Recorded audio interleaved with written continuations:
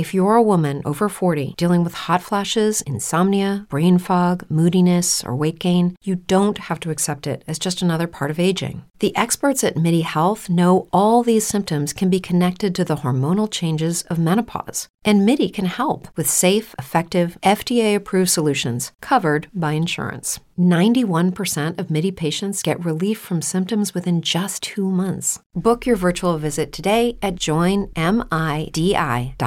My Family Thinks I'm Crazy, a podcast where I, your host, try to give you some tips on how you can explain all this weird, wild, crazy conspiracy stuff to the people you love most. Because that's what I've been trying to do for the past 10 years with no success. I've been telling everybody that our government is shady, but every time I do, my family thinks I'm crazy. The hollow earth, UFOs, aliens invading, fluoride in the water, they spray our skies daily. When I talk about these things, they think I'm crazy. There's no escaping anymore the evil that we're facing. Illuminati mind control, they're sacrificing babies. The end of days, but anyways, my family thinks I'm crazy. What, they don't want to listen to you? No, they don't want to listen. They don't want to hear it. They're just like, oh, here we go, Mark. Off again with your... Mark being Mark again. Yeah. So, that's the thing about podcasts is when you're on the air, and it's like therapy, If I can't talk to my family about this stuff, I'll talk to you, Matt, and all our listeners. You'll just start your whole podcast. Yeah. So who are we talking about today, Matt? They think that I'm crazy. They really think that I'm crazy. They really think that I'm crazy. My family thinks that I'm crazy.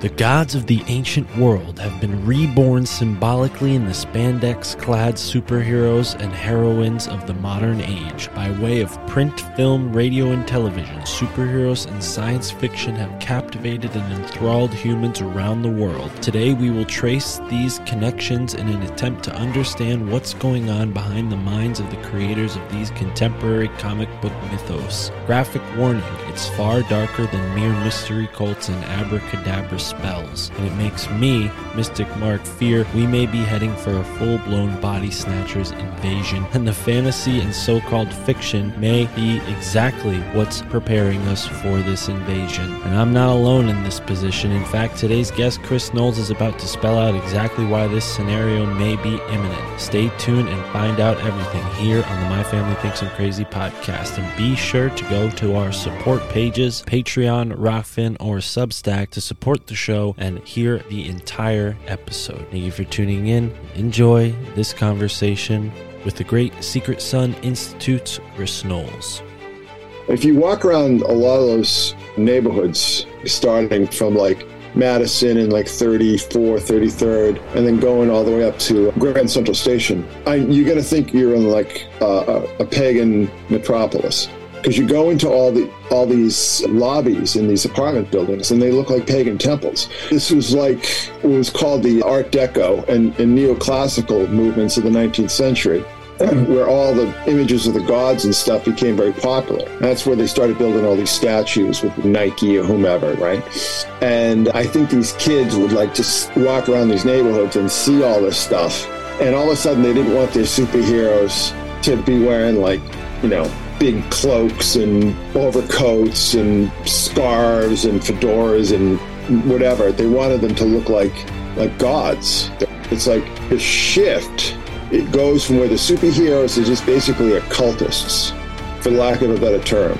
Because most of the superheroes, like I said, studied in the Far East, or in the Andes or in the Himalayas or wherever. They went and learned from these shaman or these mystics and so on, their powers to fight crime. So they went from being like basically mystics and occultists to being gods.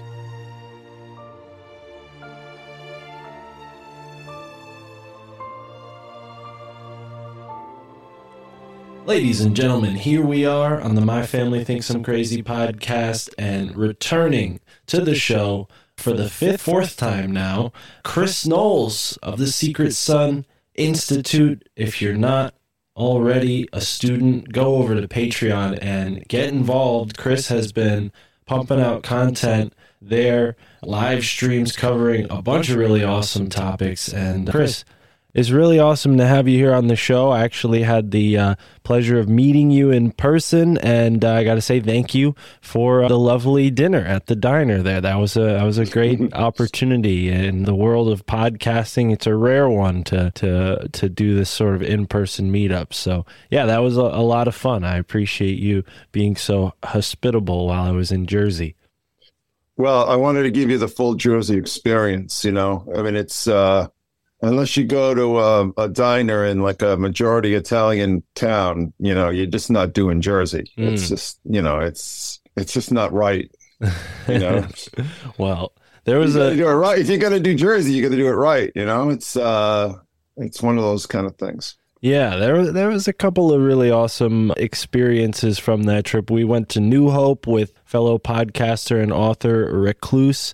A lot of what we're going to talk about today, I guess, was sort of brewing in my mind that day because just the nature of what we did. We walked around, looked at some different shops, and I think one of them was a comic book store. And you started talking about comic books and your career as illustrator and working with various comic book publishers. You worked with Marvel Comics, right? And with Marvel Studios, not with the comics. With Marvel Studios. And I was born in 94, so I didn't quite experience the heyday of comics. I was more around for like the death of the comics and, 94 is when the direct market first crashed. So right. But I remember that was actually a very notorious year in the business. Okay. Huh. Well, what month? When's your birthday again? October in 94. Yeah. So, yeah, but it crashed like in February and March. So, So I started, I was sort of being taken on a journey through the sort of insider's perspective on how heroes came to be in the comic books through your book, Our Gods Wear Spandex. And I was surprised to find out some of the roots going as far back as they do. One very interesting connection you make is to Bulwer Lytton, who I know you talked about recently on one of your live streams. He's responsible for writing about the Vrilya and kind of seeding that superhuman idea into the consciousness. Blavatsky kind of pushed that forward with her Secret Chiefs. But Bulwer Lytton wrote a really interesting book that I found at a used bookstore not too long ago called Zanoni, which you say in the book is kind of like a primer for Rosicrucianism, almost like you can get initiated by reading it. And I feel like comic books have that same ability, really. Like when a child reads a comic book, he or she is initiated into a new way of seeing the world and themselves in the world. Would you agree with that? Oh, sure. I'm not sure that that's always healthy. Well, yeah, no, absolutely. And you cite the comment made by, I think, some German sociologists who said that, the Nietzschean Übermensch idea was not very good for, Europe in the 1930s and 40s. It led to, this Nazi idea of supremacy. But it seems like that guy who you're talking about is a guy named Frederick Wertham, and he wrote a book called Seduction of the Innocent. And for years, I was, because he's sort of like a bad guy. See, the thing is, when you have a bunch of adults that still read comic books and stuff, most of them have like daddy issues, So he became the big bad daddy, he became the big bad father figure, the devouring father. And what he was really saying is that these comic book companies, just to make a buck, were putting out material that was not age appropriate, and it was having a bad kind of knock-on effect. And if you go back and look at some of those comics, a lot of that stuff is really rough. It's like stuff that if it was in a movie, it would be like NC-17, and they're selling it to kids. Some of that stuff got really gruesome. But he also, talked about like how there was a very powerful fascist impulse behind the superheroes. It was all might makes right kind of deal. But also, he had a couple of interesting people working with him. One was a woman who used to work for DC called Josette Frank. And she quit DC because they kept asking her to sign. She was a psychologist, child psychologist, and they kept asking her to sign off on these perverted, disgusting Wonder Woman comics. And if you go back and look at that, it's just like pedo nightmare hell. And that stuff is vile. You know what I'm saying? And it's just so creepy. And she's just like, I think, what did she say? She said an out and out striptease would be less unwholesome than this this comic book, And then there's another interesting guy, this guy named Gershom Legman, who is a very interesting kind of like bohemian social critic, but he was, he's very skeptical about a lot of the kind of things that were going on in the comic books. And, he was like saying that, Wonder Woman and was, just basically Wonder Woman was sort of projecting this sort of like lesbian pedophile fetish, and Batman was doing the same, with boys, because it's like you'd have all these comic books where like Batman and Bruce, Bruce Wayne and Dick Grayson are in bed together and stuff. I mean, it's just so weird. And just there's a lot of that kind of stuff. And the woman, so I told you that Josette Frank she quit, and she's just like, this is disgusting. I can't sign off on this stuff. And they replaced her with this woman who was like MK Ultra before MK Ultra was MK Ultra. This woman, her name was Loretta Bender, and she was probably one of the most evil people to ever have a medical license in this country. She undertook what she called annihilation experiments. And what that is that she was in charge of these children's hospitals, a lot of kids who were like, mentally retarded or mentally ill. And she would pump them full of insulin, so they would basically die, and then they'd be revived, and it's just a horrible nightmare. They'd go into comas, and then as soon as the LSD came around, she's pumping, 8-year-old kids, 8-year-old orphans, most of them were black, of course, full of LSD, all this kind of crap. It was just a horrific nightmare, and the whole point was to wipe out these kids' personalities, and that's why she called them annihilation experiments. And the whole time she's doing this at Bellevue, by the way, she's working for DC Comics. They put her name on the masthead, and she's part of this little group that were basically sort of signing off on all this crap that they were putting out and putting a nice little spin on it. And she was just literally one of the most disgusting, evil people of the past century.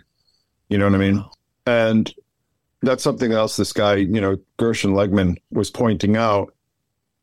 So, like I said, there's this whole kind of infantile, especially with the boomers, because so many of the boomers had problems with their fathers because their fathers were in the war, and a lot of them were traumatized by it, And so there was this whole sort of antagonism because you had this incredible prosperity in the 1950s, and you had all these soldiers coming back from the war, a lot of whom had grown up during the Depression, and then they're dealing with, the war in the Pacific, just the Bataan Death March or D-Day or, you name it, just mass death.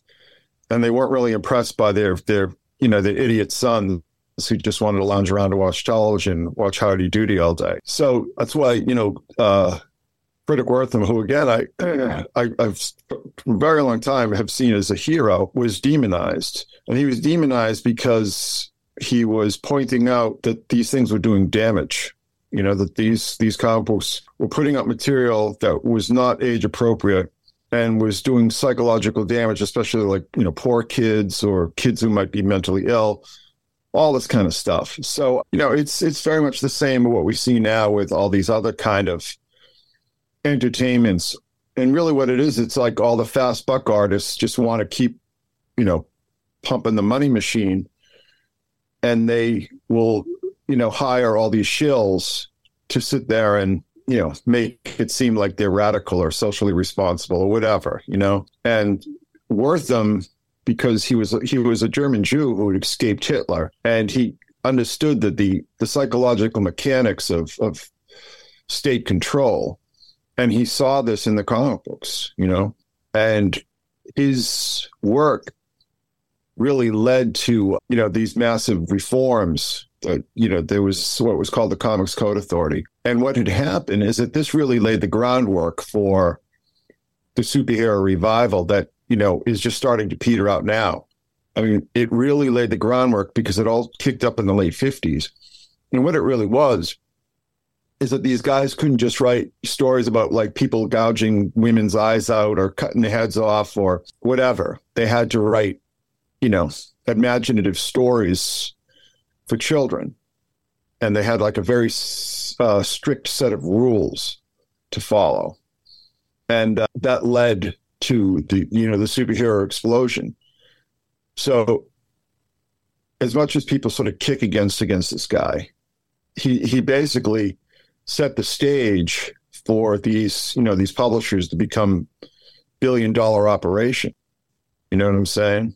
And, for instance, I mean, one of the publishing houses was called EC, and it was this guy named Bill Gaines, and he later started Mad Magazine, and that sort of became his flagship. But at the time, he was a massive speedhead, right? I mean, he was like overweight, and they were giving him Dexedrine to lose weight. So basically, he and his editors would just sit around and just speed their brains out and write all these like incredibly fucked up stories about like, just pure stuff like, again, stuff that like would get at best an NC-17 rating if it was put in a movie today. It'd never make it on television, certainly not on any children's television. You can go back and read some of these comics, and they're just absolutely brutal. And, he testified before Congress, and he was speeding he was like, this big fat guy, and he's sweating, and he's like stammering because he's so, speeding off his brains. And, the senators will just look at this guy and go, yeah, I don't think so. And they just put the hammer down on these people like really hard.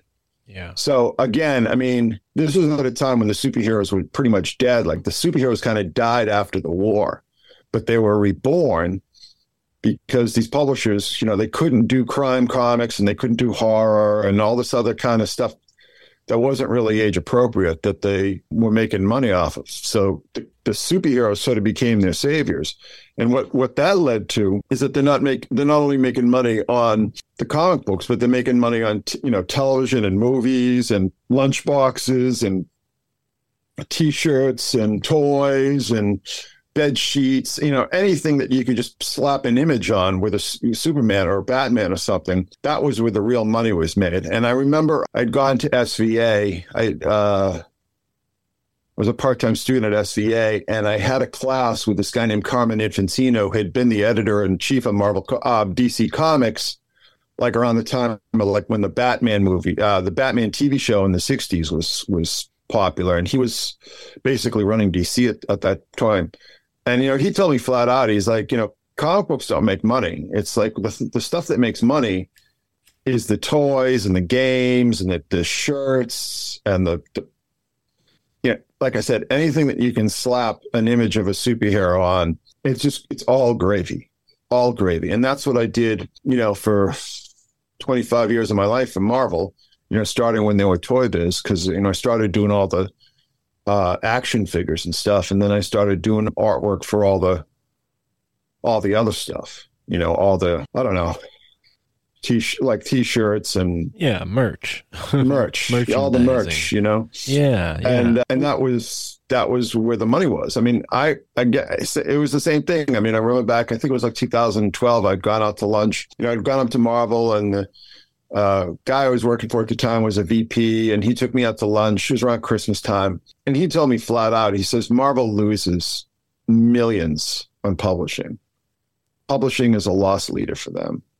You know what I mean? Like they just do not make any money on it. And he said they just put this stuff out there, basically to just keep the visibility of the characters high, and to protect the copyrights, and which I've always thought was a little overkill. But they were losing money hand over fist. I mean, this is like when they're doing like hardcover original graphic novels, and they would lose hundreds of thousands of dollars on all these things. So it's really the merchandising So again, even though we have this sort of knee-jerk, childish, boomer, love me daddy kind of attitude that sort of demonized people like Wortham. Wortham really set the stage for Marvel and DC to become what they are today, Yeah, well, and one of the ironic things that I learned through Our Gods Wear Spandex is that the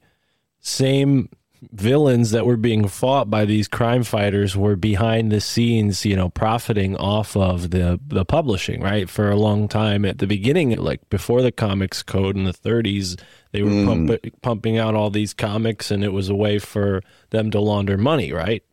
Oh, absolutely. Well, it's funny because it's twofold, because the pulp paper for all the magazines and stuff came from Canada.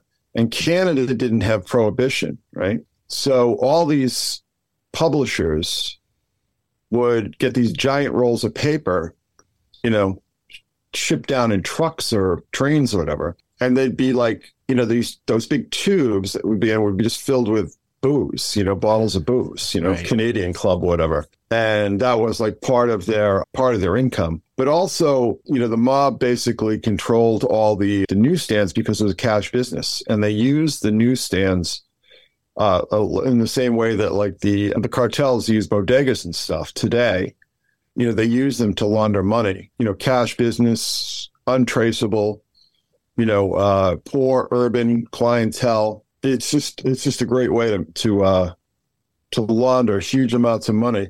And that was a big part of the income of it. But the other thing that it's just kind of a funny story too. Like, so another reason why the mob was interested in, or the mobs, there's all sorts of different mobs running around at the time. One of the reasons they were interested in comic books, because they would have all the, or not all, but a lot of the artists at night would moonlight drawing what's called Tijuana Bibles. And Tijuana Bibles were just basically these like little pornographic versions of, famous cartoon and comic book characters, kind of similar to what you see, with like, the porn parodies of, of, I don't know, a Xena or something, So they would have, these, and it was kids too. I mean, it was like most of these comics were being drawn by high school kids, right? And that's why when you go back on them, they look so terrible. But they would have, during the day, they'd draw like, I don't know, Batman, Superman, Wonder Woman, whatever. And then at night, they would draw, these pornographic stories. A lot of times, like, you draw Superman comics during the day, and then you draw Superman pornos at night for the mob, right? So there was a lot of involvement. There was a lot of shady dealings, and it's always been kind of a dirty business. And an interesting thing is that DC in the 60s, right, had gotten really popular because of Batman, right? The Batman TV series was just a huge hit, and it was like a merchandising bonanza. And there was this guy, I don't know, I'm going to blank on his name, but there was some sort of like one of these New York operators, and he had owned Kinney, and Kinney owned all the parking lots, or they ran all the parking lots in New York. So that was another kind of cash business. Steve Ross was the guy's name. So this is another kind of cash business. So he had Kinney, and then he used Kinney to buy DC, and then he leveraged the money that he made from DC to buy Warner Brothers. So that was how Warner Brothers, which at the time was kind of like a failing movie studio, became Warner Communications, and then became Time Warner, and then became AOL Time Warner, and now they're Warner Discovery. I guess AT&T bought them. They sort of dumped them pretty quickly because these companies are just dogs as far as making money anymore, especially with streaming.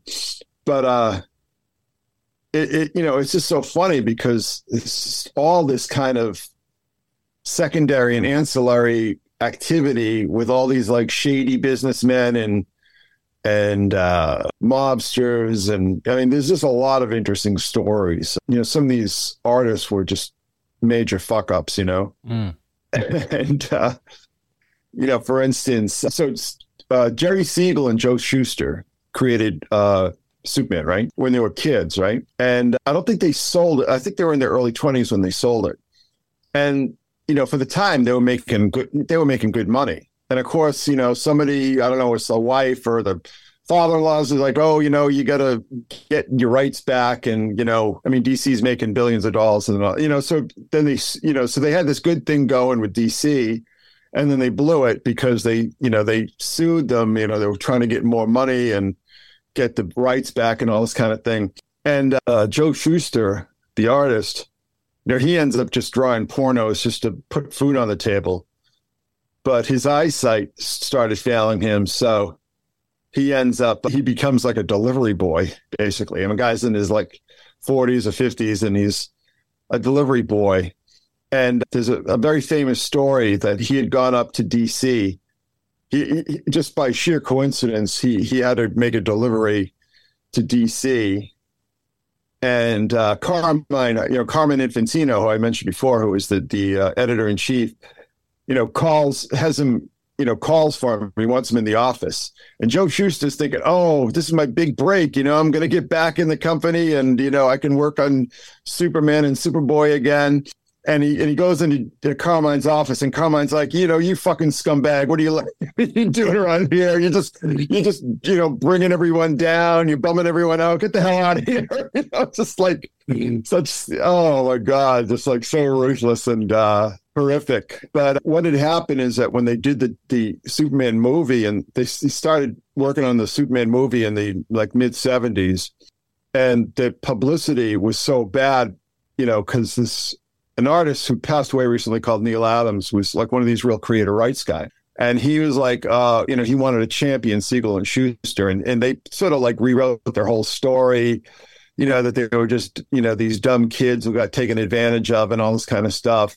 And, Steve Ross, who I'd mentioned before, basically arranged for them to get a stipend, to get like, I think it was like $20,000 a year for the rest of their lives, because they were trying to get the Superman movie off the ground, and they did not need the bad publicity of like, the guy who co-created Superman is like living hand to mouth, making deliveries in New York by hand, like a street courier.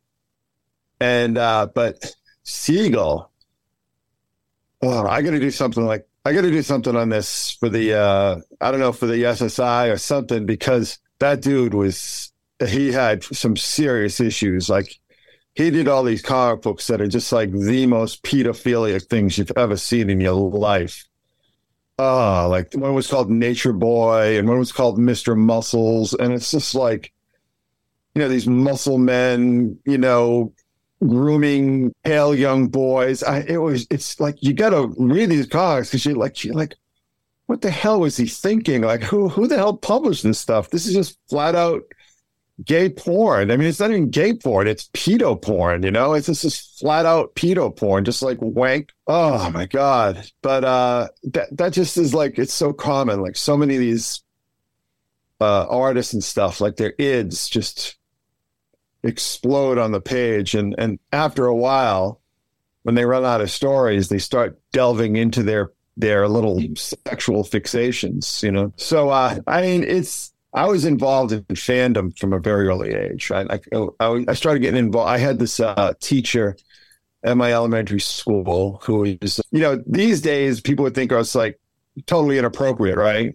But at that point in time, and it was just like, I don't know, it wasn't, I mean, I'd go over his house and shit and read his comics, but it was like his wife would be there and stuff. And I knew it was just all above board, but he kind of got me into the whole thing with fandom and stuff. But when I started going to conventions, it's just like, it's a good thing I was from Braintree, because it's just like the sexual predation was just crazy. It's just off the hook, I mean, like all these like screwed up nerds with, pedophilia obsessions, fixations. And I mean, I just saw so much of it, started going to conventions when I was pretty young and everything. And, the whole scene was just really grim and depressing and kind of sordid, you know what I mean? And a lot of really great artists who, the people who created all these great things that are making $1 billion for these companies now, yeah, they didn't end up well. A lot of them, develop like drug and alcohol problems because the work itself is so incredibly tedious and just brutal to do. I mean, it really is brutal. And, all of them just end up getting screwed too, I mean, so we've had all these characters that are making all these billions of dollars for these Marvel movies, Civil War and, Endgame and No Way Home. The guys who created all these characters and wrote all these storylines, right? The same exact storylines that they just sort of soup up a bit for the movies. These guys will get like $3,000. They'll get a check for like $3,000, because they created the story that became Infinity Gauntlet or something. It's absolutely brutal. I mean, one of the guys, his name was Jim Starlin, really interesting guy. I mean, he kind of peaked early. A lot of these guys peak early, because the work is so punishing. It just kind of sucks away their talent. But anyway, so he was a Vietnam veteran, and he was like in the shit. He wasn't like, in the rear of the gear. You know what I'm saying? He was like, so he had sort of developed this whole like death fixation, because he sent over to Vietnam and sees like the worst of humanity has to offer up close. And he's hanging around with a bunch of these other guys, this whole new generation of comic book artists who come in, right? And they would like trip balls, take like huge doses of LSD, and then just like wander around New York City at night, which like this is the 70s. That's not what you do. I mean, if you have like half a brain, you don't like sit there and dose yourself to shit and then just like walk around like, this horrific violent city, that was just a dystopian hellhole. I mean, it's becoming that way again. That's kind of like the mystical practice of psychogeography. I forget the name of the group that practiced this in France, but they basically did exactly that. They would, minus the drugs, just sort of wander around through a city and to see, what sort of artistic inspiration would come to them. Oh, definitely. But these guys were tripping. That makes all the difference. Yeah, well, for sure. You know what I mean? That makes all the difference. Yeah. And, and like I said, you have a guy like Jim Starlin who was, he's the guy who basically created Thanos, right? I mean, Thanos is kind of a rip off of another character. We won't get into that because this just gets a little too inside baseball. But so I grew up, so I'm old, right? I'm old enough to be your dad, right? And I grew up in the 70s, I was a kid in the 70s. I mean, I was born 66, right? Turned 13 in 79. I was actually turned 14 in, my birthday is July 1st, so it's always the middle of each year. Anyhow, I grew up reading all that stuff. And all these like crazy hippies who are into, Robin Hinton Wilson and Cosmic Trigger or the Illuminatus trilogy or, conspiracy. I mean, there was so much conspiracy stuff in comics in the 70s, like you wouldn't believe. I mean, half the comics I read, and I'm a kid, I mean, I was a pretty precocious kid, but, I'm reading all this kind of stuff. And there's this one guy, another one of these kind of old hippie dudes, guy's named Doug Mensch. And Doug Mensch is, he's pretty famous in some circles because he had done the Big Book of Conspiracies back in the mid 90s. And apparently like he became like a god to the Wu-Tang Clan. Like, they were trying, like, they were always, like, he told me, like, they get into, trying to get him to come to concerts and, like, sending limos and shit for him. Like, all this crazy stuff. Because, like, this book, the Big Book of Conspiracies was, like, that was, I mean, almost as much as, like, the X-Files and stuff, or Behold the Pale Horse. That was, like, the real jumpstart of conspiracy culture in the mid 90s. So I met that dude, but I read all his stuff, all his stuff in the 70s and 80s. I was just like, me and that guy were like on a wavelength, And I had actually hung out with. I got him to go to one of Jeff Kripal's things out at Esalen. And he's like, Jeff is asking me like, oh, who should we bring? I need another slot, but I'd like a good comic book guy. And I was like, oh man, you got to get Doug Mensch, that was like the first name that came into my mind, because his stuff was like, I mean, you name it. He's a guy who was reading all that stuff, the 70s, occult and underground, all that crazy stuff. I mean, he was really heavily into it, and all his stories were great because he brought all that stuff into his comics. But a lot of those guys did. A lot of those guys, they brought in a lot of really heavy conspiracy stuff that, like I said, that's what I kind of cut my teeth on. It's one of the reasons I'm the way I am today. You know what I'm saying? What were some examples, like which, what would people be able to go back and find? Okay, so Doug Mensch did, one of his big books was Master of Kung Fu. Okay. And basically he took the characters from the Fu Manchu books, the Sax Rohmer characters, and he kind of made it like this almost like James Bond kind of thing, but it was all of it was like, secret government conspiracies. It was all very, very deep like that. But there's another guy named Steve Englehart, who did a lot of, sort of post-Watergate stuff, like sort of riffing on, a lot of the kind of conspiracy stuff that you saw in the 70s in the wake of Watergate and Vietnam and, of course, the Kennedy assassination. But Mensch also did this book that he did the comic book adaptation of Planet of the Apes. So he would do adapt the stories from the movies, but then he would write his own stories. And they were just like, forget it. I mean, he did this whole thing with it was called the Psychodrome. And it was just basically this MK Ultra. And this is before anybody knew about any of that shit, by the way.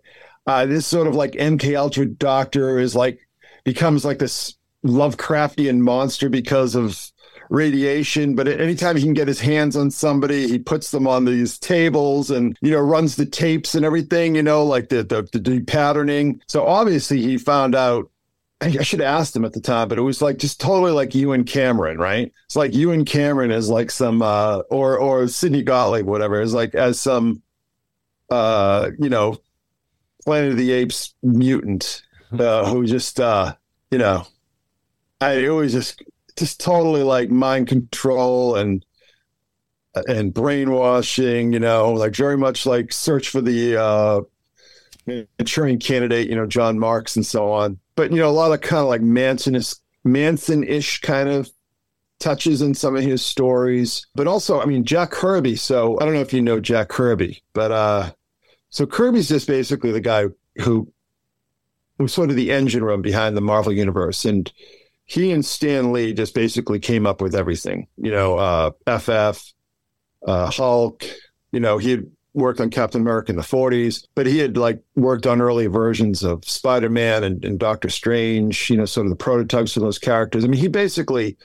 was the co-creator of all that stuff. But when I was a kid, I remember he did his run on Captain America, and it was called the Mad Bomb Saga. And the whole thing was about these they call themselves the Royalists. And it was these old, descendants of the British aristocrats during the Revolutionary War who kind of wanted to take back America, and they were going to use what were called mad bombs, which were just basically these mind control devices that just drove everyone crazy.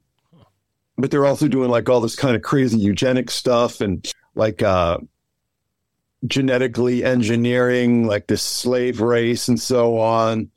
It was just, I'm a kid, right? I started, those stories started, how old was I? 75? I was 9 years old, right? And I'm reading this, just, Kirby just doing he's he's reading books like None Dare Call It Conspiracy and whatever, all those books, right? All those conspiracy books, and he's putting it all into his comics, right? And it was a trip, man. I mean, you can go back and read some of that stuff, called the Mad Bomb Saga. I mean, it is it's just flippy. Because I really believe very strongly, and I can point it out. I can point out exactly when it happened. But I really think that he got into acid or something like that. And I think what happened is that he was a combat veteran from World War II. And what had happened is that he was down in Fort Benning, Georgia, right, doing his basic training. And they found out he could draw. So they told him, they said, all right, you're going to do reconnaissance. So what you're going to do is that we're shipping your ass over to Europe, and we're going to send you behind the enemy lines, and you're going to draw everything you see, like make maps and stuff, and then bring it back to us. That's like the most dangerous shit you can possibly do, right? I mean, just like go behind enemy lines. And he'd gotten captured at one point. He got captured by the SS. He and like his crew, and they all sort of escaped, like miraculously. So he obviously had like major PTSD as far as I'm concerned. And I think what had happened is that he probably was going to like the VA and just said, "Oh, doc, I'm having some major problems. I was frontline combat. I got captured by the SS, and things got really hairy and so on. Then I got frostbite, and they wanted to amputate my legs and so on. So like, I'll tell you what, Jack, just take this little piece of paper and just slip it under your tongue, and just hold it there until it dissolves, right? Right? This is my theory. But a lot of people are starting to like think this, because his stuff just went from being like clunky, kind of chock-a-block looking stuff to being like everything was like pulsating and vibrating, and everything was like nebula and just energy fields, and everything just got, that's when all those crazy stories that a lot of these movies kind of get made of sort of came about, because you can just see it though. I mean, like literally, like it goes like where he's just drawing like, he was drawing like like 3 or 4 books a month. I mean, just crazy work schedule.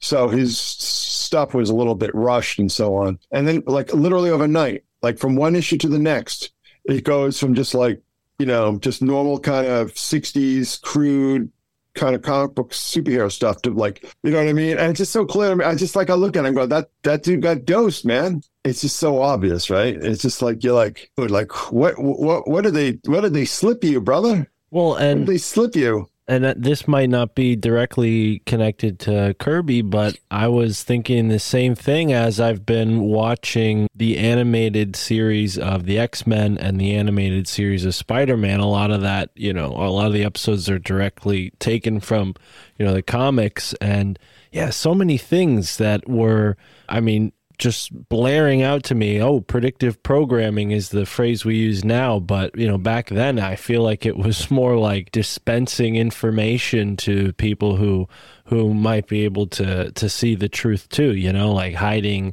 truth in fiction. Well, it's it's a funny thing, and I'll tell you why. Because you're sitting around just like with a pencil and paper in an empty room, and you got to come up with these ideas and stuff, right?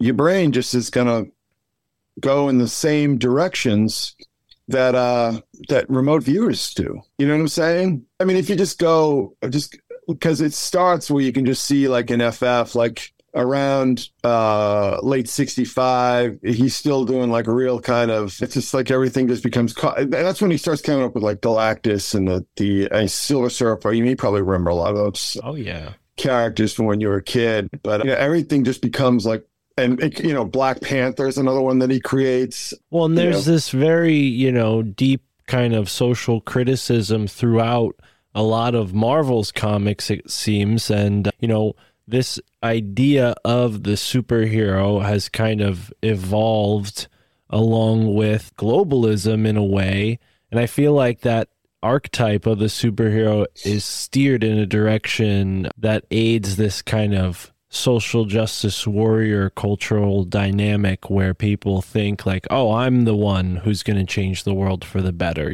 because they're given these stories to model after. Oh, wow, I'm seeing the Fantastic Four cover you sent me with this Gorgon. Yeah, very interesting.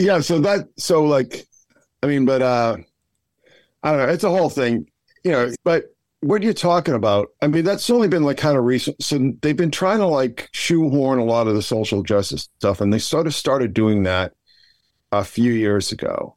And basically what they're doing is they're killing the goose that laid the golden egg, because people do not, I don't care what, like, who you are, what your race or whatever is. You don't go to a Marvel Comics superhero movie to get a lecture on social justice.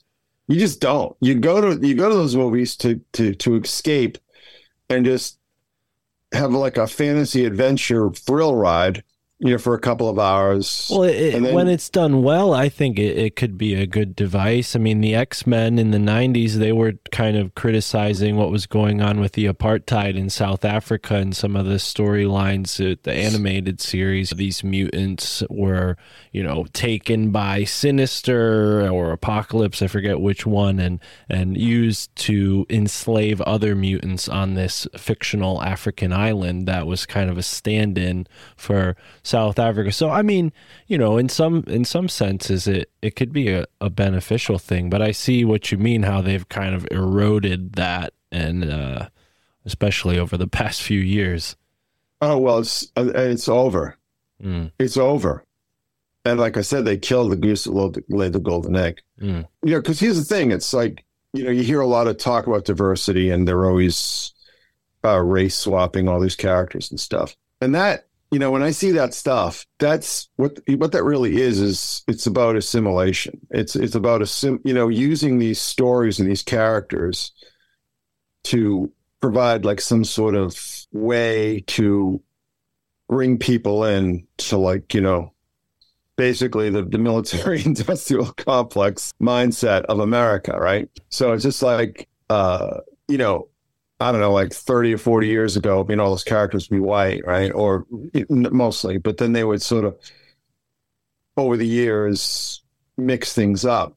But it's really, what it's really about, and what I really sort of saw with a lot of these stories, is that it became very much servicing, the military project, the overarching project. And and then the woke stuff comes in, and, the woke is like, that's straight out of CIA, right? Straight out of Langley. And what it really is, in a lot of ways, is divide and rule.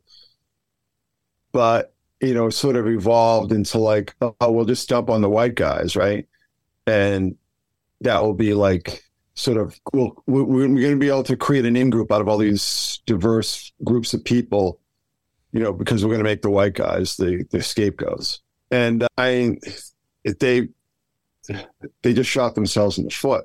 And there are other ways to do that. There are other ways to sort of create diverse stories that would kind of bring people along, But what it really is, I got to tell you something. It's like, it's mostly like white women, like liberal white women, sort of bought into this whole woke ideology because they don't feel like they have any value or worth in this mercenary culture that we're in now, where everybody's going to brand themselves and everybody's going to make themselves into a some sort of celebrity or something. People got to just sell themselves constantly, and they kind of feel like, well, we don't have anything to sell. So that's when woke became, the ticket. It was sort of like this unifying principle. But it's so insane, and it's so destructive, and it's so off-putting, right? Because these women, come from lives of privilege and live in bubbles, they don't understand that, like, just working class Hispanics hate that stuff. They hate it. They hate it, like, really badly, and they find, they find it, like, really demeaning and insulting. And, like the whole, like, these women with their white savior complexes and so on. And that really started to infect the movies. And it's just fucking over. They had to bring the stuff in because it's this, this social contagion. But I can tell you firsthand, I was cranking from Marvel, and then they started doing shit like the Eternals. And that was just a huge disaster. I think they lost like $150 million in that. And even things like Shang-Chi, I was, that was Doug Mensch, Master of Kung Fu, right? I love that book, but the Shang-Chi movie that they put out doesn't have anything to do with the comic at all. And none of the stuff, it's all just sort of second string characters that nobody really cares about. Right. And, like when they took Captain Marvel and they made Captain Marvel a woman and then cast like the biggest Karen in the universe as their star, this woman who just is just repellent to everyone. I think she, even to herself, they destroyed the character. They destroyed the viability of the franchise. And now that they sort of blew their load by doing Endgame and Infinity Gauntlet and No Way Home and so on, there's nowhere to go, And one of the things, I've always hated the CGI in those. I'm at the point now where I just hate CGI, period. I just can't stand to see CGI in a movie anymore. I hate it.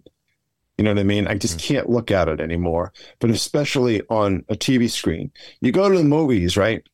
And you watch, one of these Marvel movies when there's like 50 million characters running around and they're all, once the camera pans out or pulls back, they're not, those aren't actors. It's all just basically computerized puppets running around, right? And it just looks so fake and stupid. It just, when you look at, one of those movies on a television screen, it looks like a bad video game from like the 90s. And, one of the things, this is wicked inside baseball, but, Marvel's attitude, and believe me, I know all about this, is like, well, we're Marvel, so, you're going to put up with anything because, you want to work for Marvel. You want that on your resume, right? And they've just been screwing all their effects houses. And it's getting to the point that a lot of the big effects houses don't want to work for Marvel anymore because they don't want to pay and they're always making changes. And, and that's why people have been complaining about like this new Ant-Man movie saying that the CGI looks terrible. And it's like, yeah, the CGI does look terrible because Marvel doesn't want to pay for good CGI anymore. They don't think they have to. So, it's really over. The movies are all underperforming, and I can't really go into this too much, but a lot of these movies that they say are hits actually really aren't. There's all sort of these games that they play with tickets and so on that a little hard to explain, but a lot of it is just fake. You know what I mean? But Yeah. You've got like Ant-Man is just flopping. They're saying, the next Captain Marvel movie, they're calling the Marvels. That's going to, they had to push it back to November because the test screenings for it have been disastrous. Shazam is going to be a huge flop.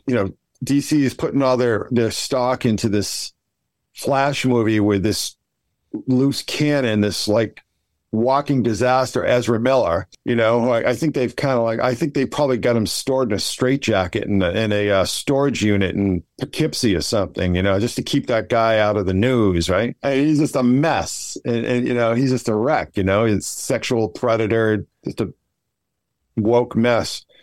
So that was the last sort of water cooler kind of culture that we had. The people could go, oh, did you see Endgame? Oh yeah, well everybody saw Endgame, right? Everybody saw it, and everybody could sort of, even if you can't talk about anything else, you have nothing in common with these people. You can talk about these Marvel movies. Oh yeah, that was great. Thanos snapping his fingers, everybody disappears. But without that, that's sort of like like I said, the machine, the behemoth, is losing a very powerful tool for social manipulation. You know what I mean? That it had for a number of years. And because they let all their writers and stuff just go crazy with all the woke bullshit, they, like I said, they killed the goose that laid the golden eggs. And, it could well be that Marvel's going to go down and then they're going to take Disney with it. Disney's stock, I was just looking at it today. It's back under $100 again. And, they keep putting their feet in their mouth, with all the woke bullshit. And they basically ran into a buzzsaw when DeSantis, got pissed off because they were campaigning against his anti-grooming bill, right? So yeah, it's a really interesting period in time because, I mean, we really are at the end of it. And it's like, you know, people like, you hear people talking about like national divorce and everything, and just people just like cannot find common ground on anything anymore, right? And it always seems so like the superheroes were kind of like, I mean, it sounds specious and it sounds a little facile, but I think that superheroes in a lot of ways was sort of like the last bit of common ground that we had as a culture. And without that, we have nothing. Yeah, you understand what I'm saying? So it's going to be interesting to see how that plays out in the culture and plays out in the larger sphere, because Disney is so rapacious.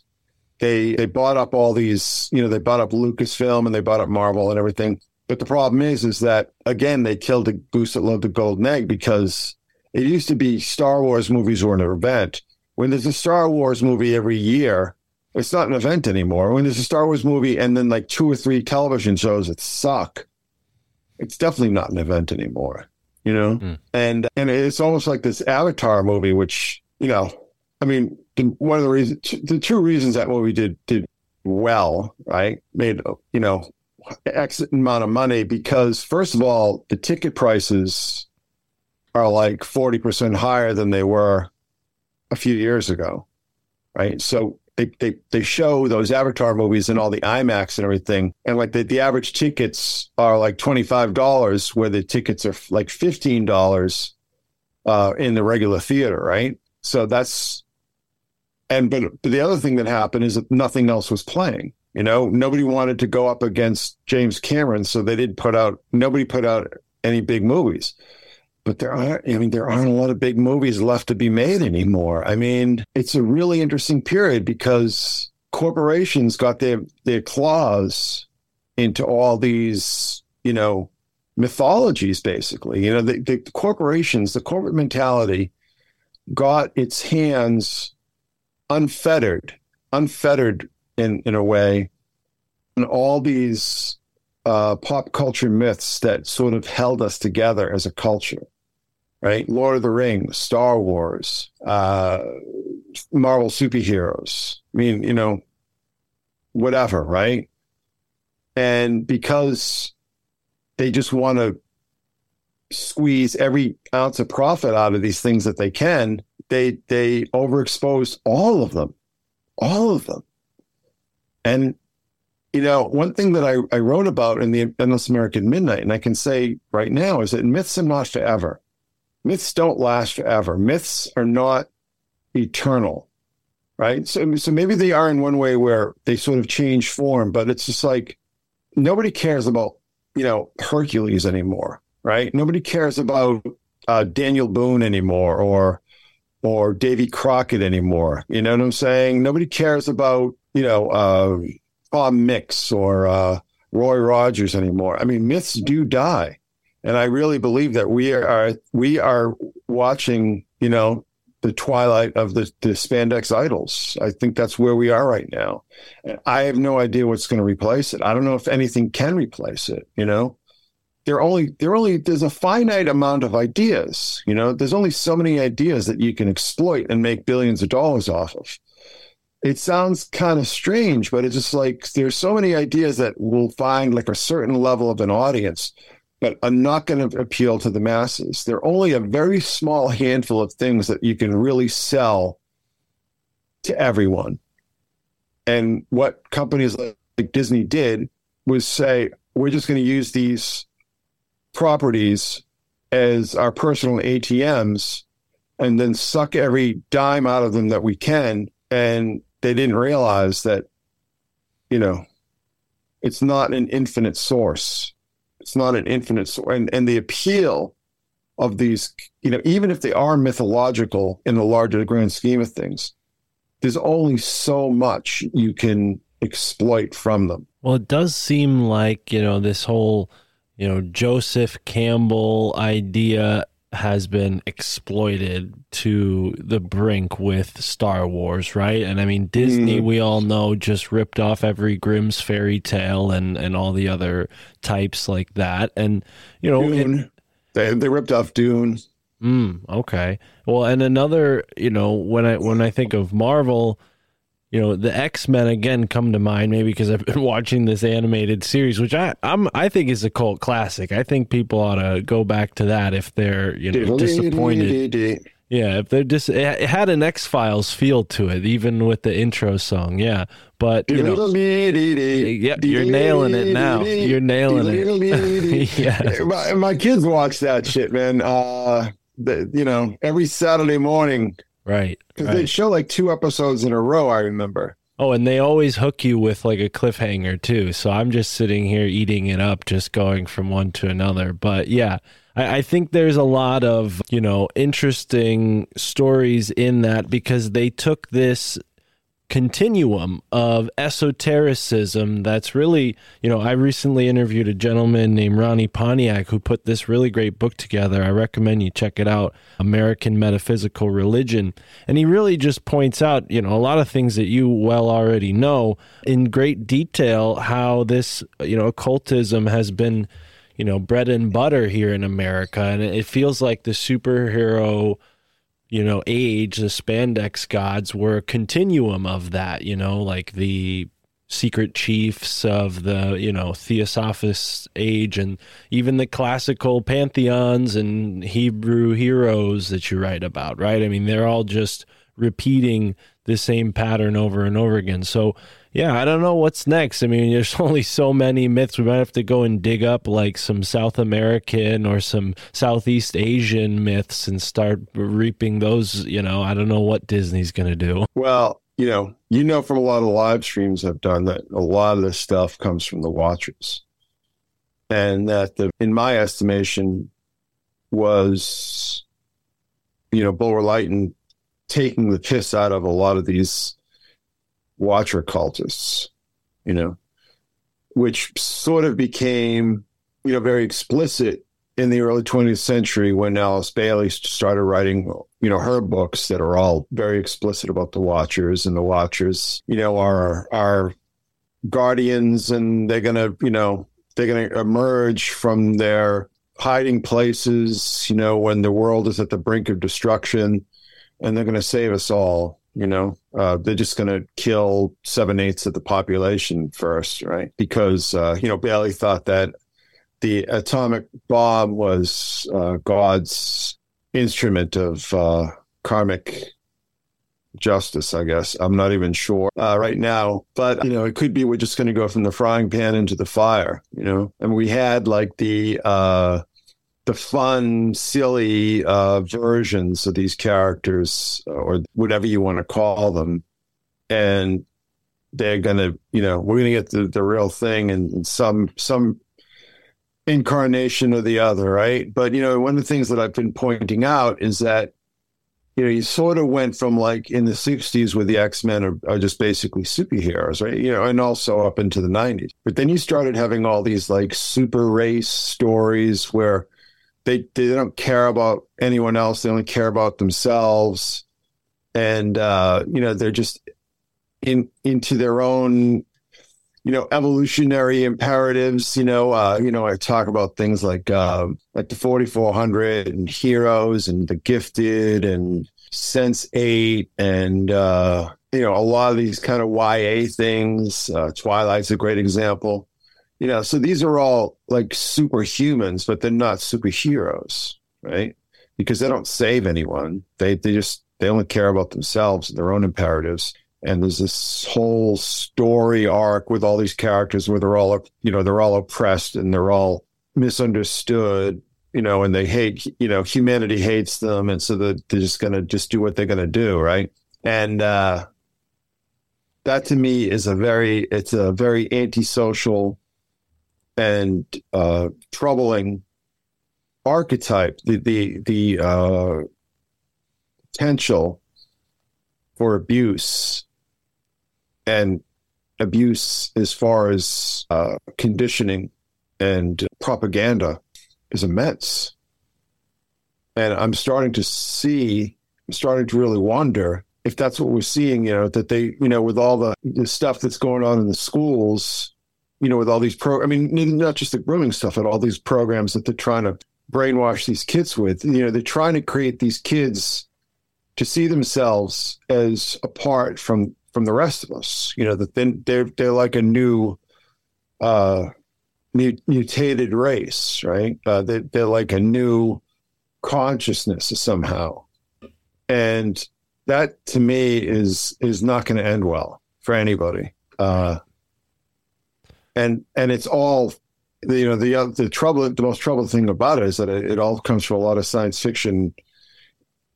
Particularly one of the things that I think seems to be an inspiration for it is Childhood's End, which was, of course, written by Arthur C. Clarke, who was just a flagrant pedophile, just a straight up, unapologetic, unashamed boy lover. You know what I'm saying? And that's the reason why he moved to Sri Lanka, because he could get away with it there. And that's not a very comforting precedent for what we're seeing. I mean, I think it's all going to crash and burn. I think these plans are insane. I really do. But that doesn't mean they're not going to try to pull them off. You know what I mean? And it may be like they want these kids who are going to have all these, what they call it, the SEL and the DEI and the CRT and all these kind of social conditioning programs that they're trying to pump these kids' brains full of to make them feel that they're not our kids, that they're not part of us and we're not part of them. And it's almost like they're trying to raise, like that's, to me, is like the curdling of the whole X-Men idea. Yeah. You see what I'm saying? Like that's the rancid reality behind all the fantasy. Mm-hmm. You see what I'm saying? Oh, absolutely. And, I think I've kind of fallen victim to that in a way when I was younger, sort of not being like, I don't know, in my own eyes, who I wanted to be at a young age. But I think every young person feels that way. And my outlet became wrestling and martial arts, which I think was a very healthy, turn from where it could have led me if I had, really attached to that I'm a mutant, I'm different kind of idea, because, yeah, there are certainly classmates who made me feel like a mutant, but I look back at them as sort of like constructive influences now rather than like I was oppressed, I'm some victim, I think that's character building. It built your character. Yeah, that's a big way how they've inverted this all by giving people this impression that they're, a snowflake. Yeah. Yeah. Victims. Yeah. They're the victims of society. Absolutely. I mean, so there is this whole overarching sort of social engineering agenda behind all that. That's sort of coming at loggerheads with the other aspect to all this, which is all these people, not all of them, of course, but a frightening amount of these people they just want to fuck kids. They're just pedophiles, and they're increasingly open about it. You know what I mean? I mean, they call themselves MAPS now. Oh, we're MAPS, Well, we're virtuous MAPS. I mean, all right, so we want to fuck kids, but we're not going to. It's like, yeah, I'm sure that'll work out for you. I'm sure, yeah. And it seems like, stupendous that, and not a coincidence at all, that these, disgusting people are attracted to these same fields that are latent with the occult. Right. And I wonder what that is. I mean, I recently had a conversation with a gentleman named Ian Ferguson, who his theory is, okay, we have the Malachians versus the Luciferians. And I don't know if you see it in this hierarchy or not, but do you think it boils down to that, where certain people are, affected by otherworldly entities? That's why they're attracted to these types of, forms of entertainment that are, laced with these occult ideas. Do you think that has anything to do with it, or do you think it's just a societal expression of a sort of illness that we just haven't quite figured out as a society?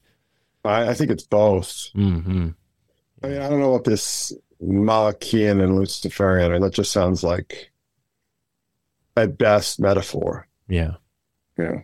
To me, like when I use terms like Luciferian and Satanist, I use them with a small L and the small S, Right. as adjectives, Right. as descriptives of behavior, not like, and there are no Luciferians. I mean, there might be like weird little sects here and there that consider themselves Luciferians, but there's no, I mean, believe me, I've been doing this a lot longer. I mean, I've been doing this shit longer than you've been alive.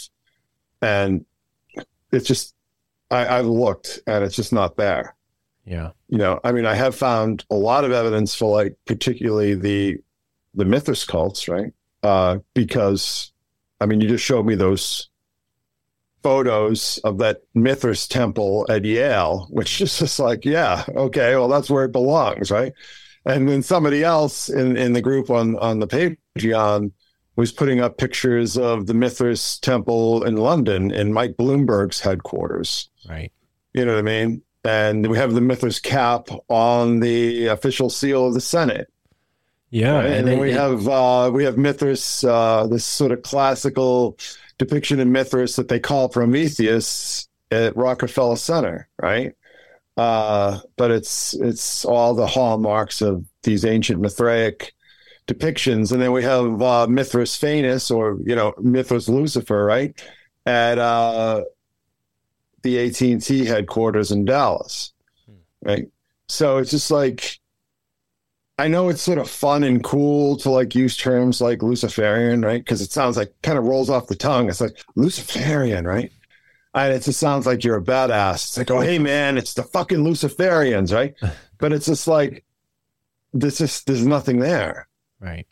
You know what I mean? I mean, I'll use the term Luciferian as an adjective, as a descriptor of a mindset. Yeah. And I think that's valid. But, it's just not there, And Satanism, like I keep saying, is just like this LARP for perverts and losers. And it's basically, if you're not a pervert, you're a loser if you're a Satanist. I mean, that's just, there's no other options. Well, there's one more option where you're a perverted loser. Right? No, seriously. No, it's just like, there's no such thing as a Satanist who's not a pervert or a loser. Yeah. Right? There's just this, it's impossible. It's absolutely impossible. You have to be one of those two.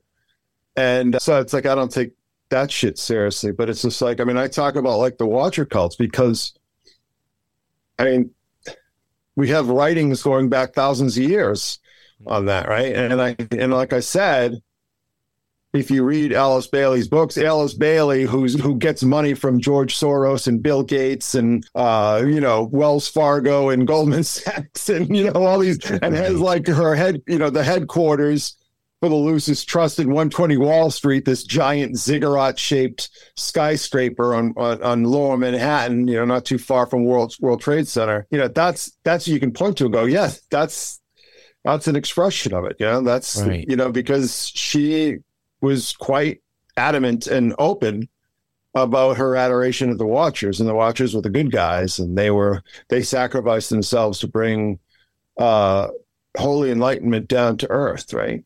So that's real, and that you can point to and say, there it is, right? Yeah, I mean, there's like Satanic Temple, which is like a CIA cutout bullshit, right, pedo operation, and they just really want to get their hands on kids, But they also like make abortion a sacrament and everything, and they're all up to some other nonsense, but they're all just a bunch of dumpy weirdos. right. And then there's Vay's operation, which is just sort of like basically exists so they can go on talk shows. I don't know how many actual members. I think well, one of the reasons they exist is because they sell like these fake priesthoods. So people like Marilyn Manson, you can say you're a priest in the Church of Satan, right? Right. But it's just all bullshit. It's just all nonsense. And so when you're asking me about that guy, whatever, I mean, I'm not familiar with his work, but I've been at this for a long time, and I've looked hard for that stuff, and it's just not there.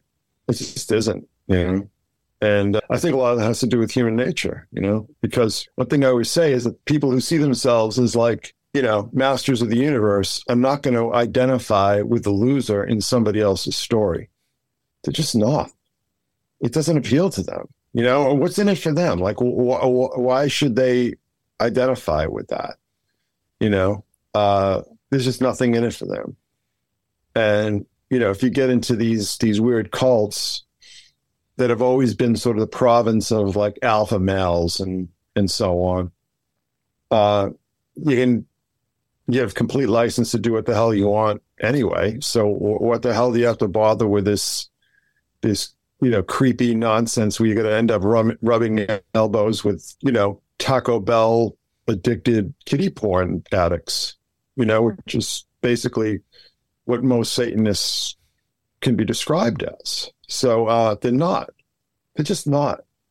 You know what I mean? And like I said, there are all these kind of like almost like eyed wide shut, kind of like weird cults and all this kind of thing. And I mean, you've done all the work with all the, the scrolling key and the wolf's head and the skull and bones and all that stuff at Yale. You think those guys are going to like be into like Anton LaVey's honey trap bullshit? It's just not, there's no reason for it. They don't need it.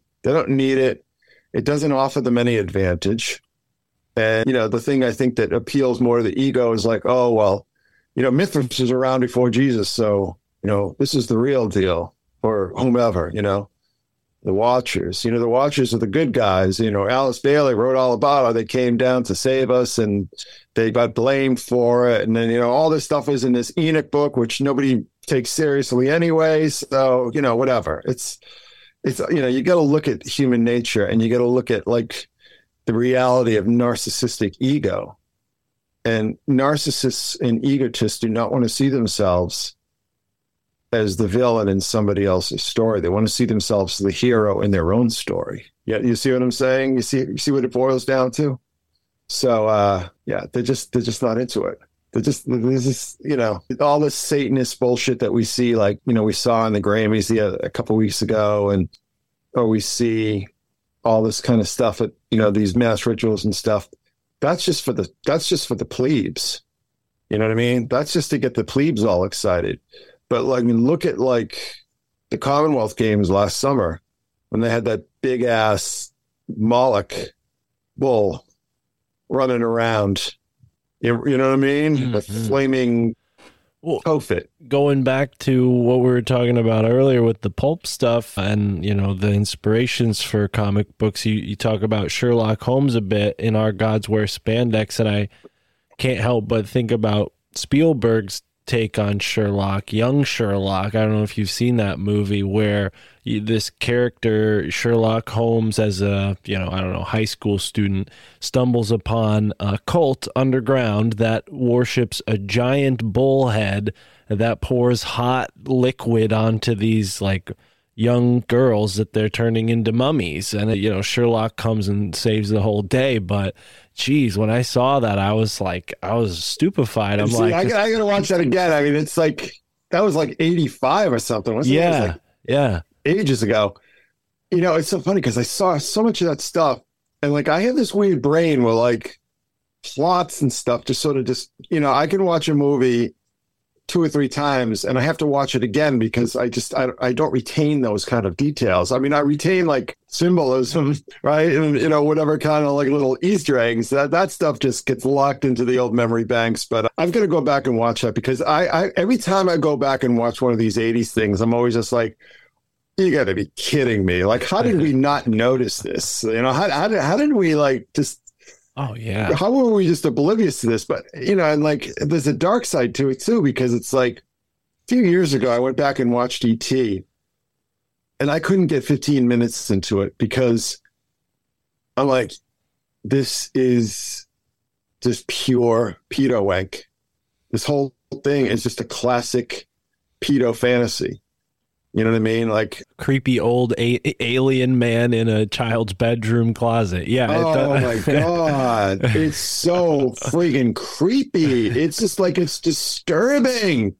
I'm like, and I remember seeing that movie when it came out and everybody was just like, oh my God, his little heart. Like, but it's like, how much more phallic do you have to be with like a little finger? I was like a little light, you know. Well, It's and just like, the whole ooh. thing looks like a scrotum, you know. I mean, the whole, Oh, it's so obscene, you know. yeah, But yeah.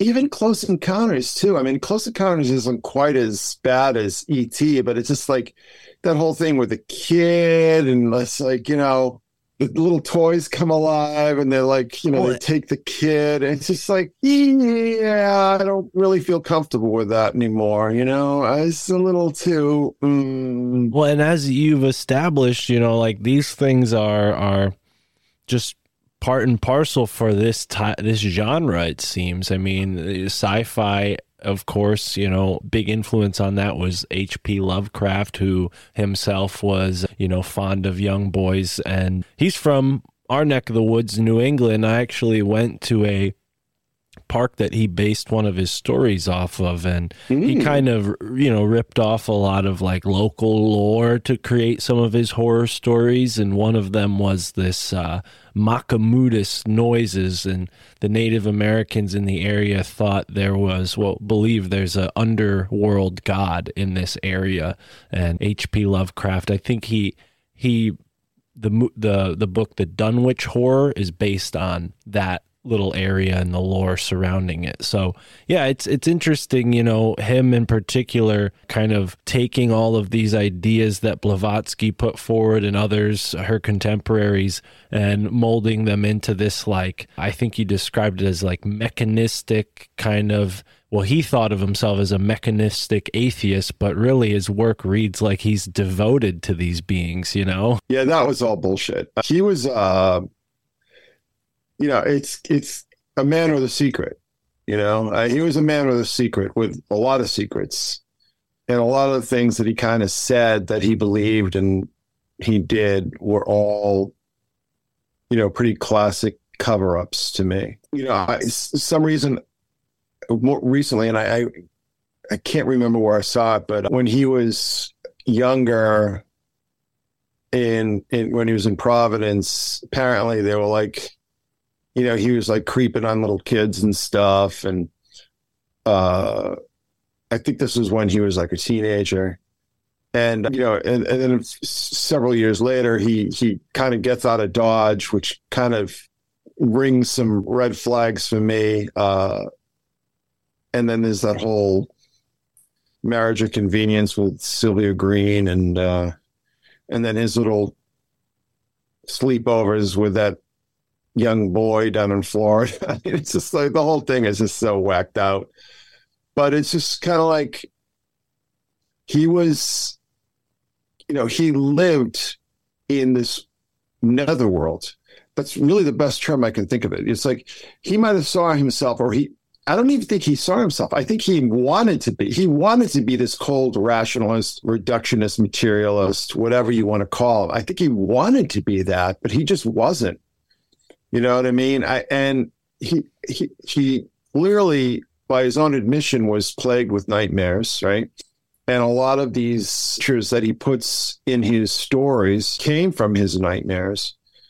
So I think that was almost like kind of a shield. He was almost like a wish. I wish I were that way. I wish I could kind of see everything in this cold, rationalist light, you know, with astrophysics and whatnot, but he just didn't. I don't think he did at all. I think that he was beset. You know, he was like troubled, almost like he was like demon haunted in my estimation. And you know, when I was a kid, I spent a lot of time up in like Cape Ann, you know, Gloucester and Rowley and Rockport, that whole area. So I knew that. And this was like, you know, back in the 70s before. I mean, you go up there now and it's just like, it looks like New Jersey on the beach, you know. I mean, they Gloucester, I was trying to go back to the house that we used to stay at in Gloucester. And it's like, I just didn't recognize everything because everything was just like, oh, you know, this was a marsh and this was like a sand pit and, you know, this was this, or this was a little forested area, and everything is just like houses. Like I like it pictures like houses just stacked on top of each other, like, you know, like Legos or something. It was disgusting. It's just like they just killed this place. They killed the soul of this place.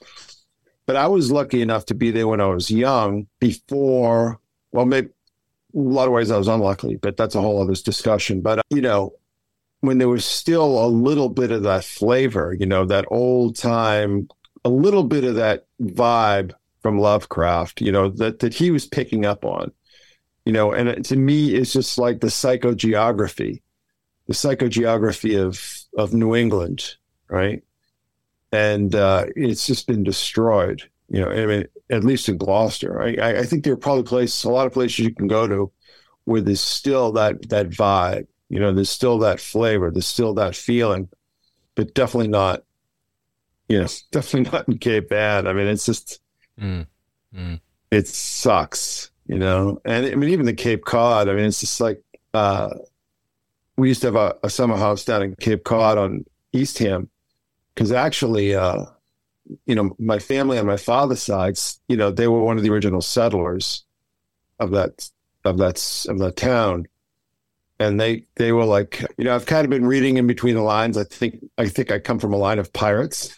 Oh wow, yeah, that was big business in New England back in the early. Yes, because like the earliest Knowles that I could find in my lineage was a Richard Knowles, but his real name was like Reinhard or some one of these sort of old English Germanic names, and he kind of like he was a boat master, and he sort of traded up and down the eastern seaboard and everything, but it was all just like very it just seemed a little sketchy, you know what I mean? And just the fact that they so like a lot of those relatives of mine came over on the when the Mayflower was coming back a little bit later than the Pilgrims, like 1630s, but they they got the hell out of because Plymouth Plantation was just basically Jonestown, right? Just a corporate Jonestown. It was owned by a corporation.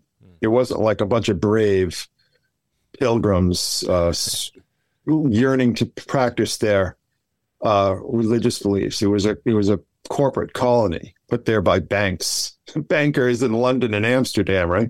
And and then my ne'er-do-well ancestors got the hell out of there, and they went further down the Cape, and they settled Eastham. So it's freaky though, because like there are a couple cemeteries, like this one on Route 6, and it's just like everybody is a Knowles, and you're just like, oh shit, it's just like, oh, they're all dead. That's it's like I come from a dying line, right? But and they're all like Freemasons too, right? But that pretty much everyone was back then, at least up in New England. But I think they were pirate, as far as I can tell. Wow. At least some of the earlier ones. But what was I even getting at? But the Cape is destroyed too, and they sucked all the flavor out of that place too. And it's just, I mean, unless you're in like the really rich places, it is, again, it's just like New Jersey. Yeah. And actually, I was up last summer. I was up in Cohasset. Have you been to Cohasset? No. It's sort of like on the southern rim of the South Shore, almost, go a little further down, you're like in Kingston and Plymouth and so on. But anyhow, you wouldn't believe the money in that town. Like I've driven through like Bel Air and Santa Monica and Santa Barbara, like all these neighborhoods in California, and they look like slums compared to Cohasset. You could not believe. I mean, it's just like, you can't believe, there's a street right on the water, it's called Atlantic Avenue, and you drive down that, and it's just like one ridiculous mansion after the other, but it's just like you've never seen anything like it in your life. I mean, it's just crazy. And then there's like these little inlets, and like the houses in there are even more insane. Just like, I don't know who those people are. I don't know where they get their money, but they are motherfucking rich. So, but the funny thing is that because they're rich and they can control the local governments with the zoning laws and stuff, you still have like that old kind of New England flavor. You understand what I'm saying, right? You know what I mean? Like you still have a little bit of that flavor, and it's probably like that in the The whole coast so- of Connecticut is just as you're describing it. I mean, it's overdeveloped for sure, but the places where historically wealthy people have lived are much more, naturally focused, but crazy mansions in like the weirdest little places. Tara and I were tracking down some shell middens because up in New England, the Native Americans, they didn't build mounds. The soil wasn't good for building mounds. So instead they built piles of shells, and those were sort of like their mounds.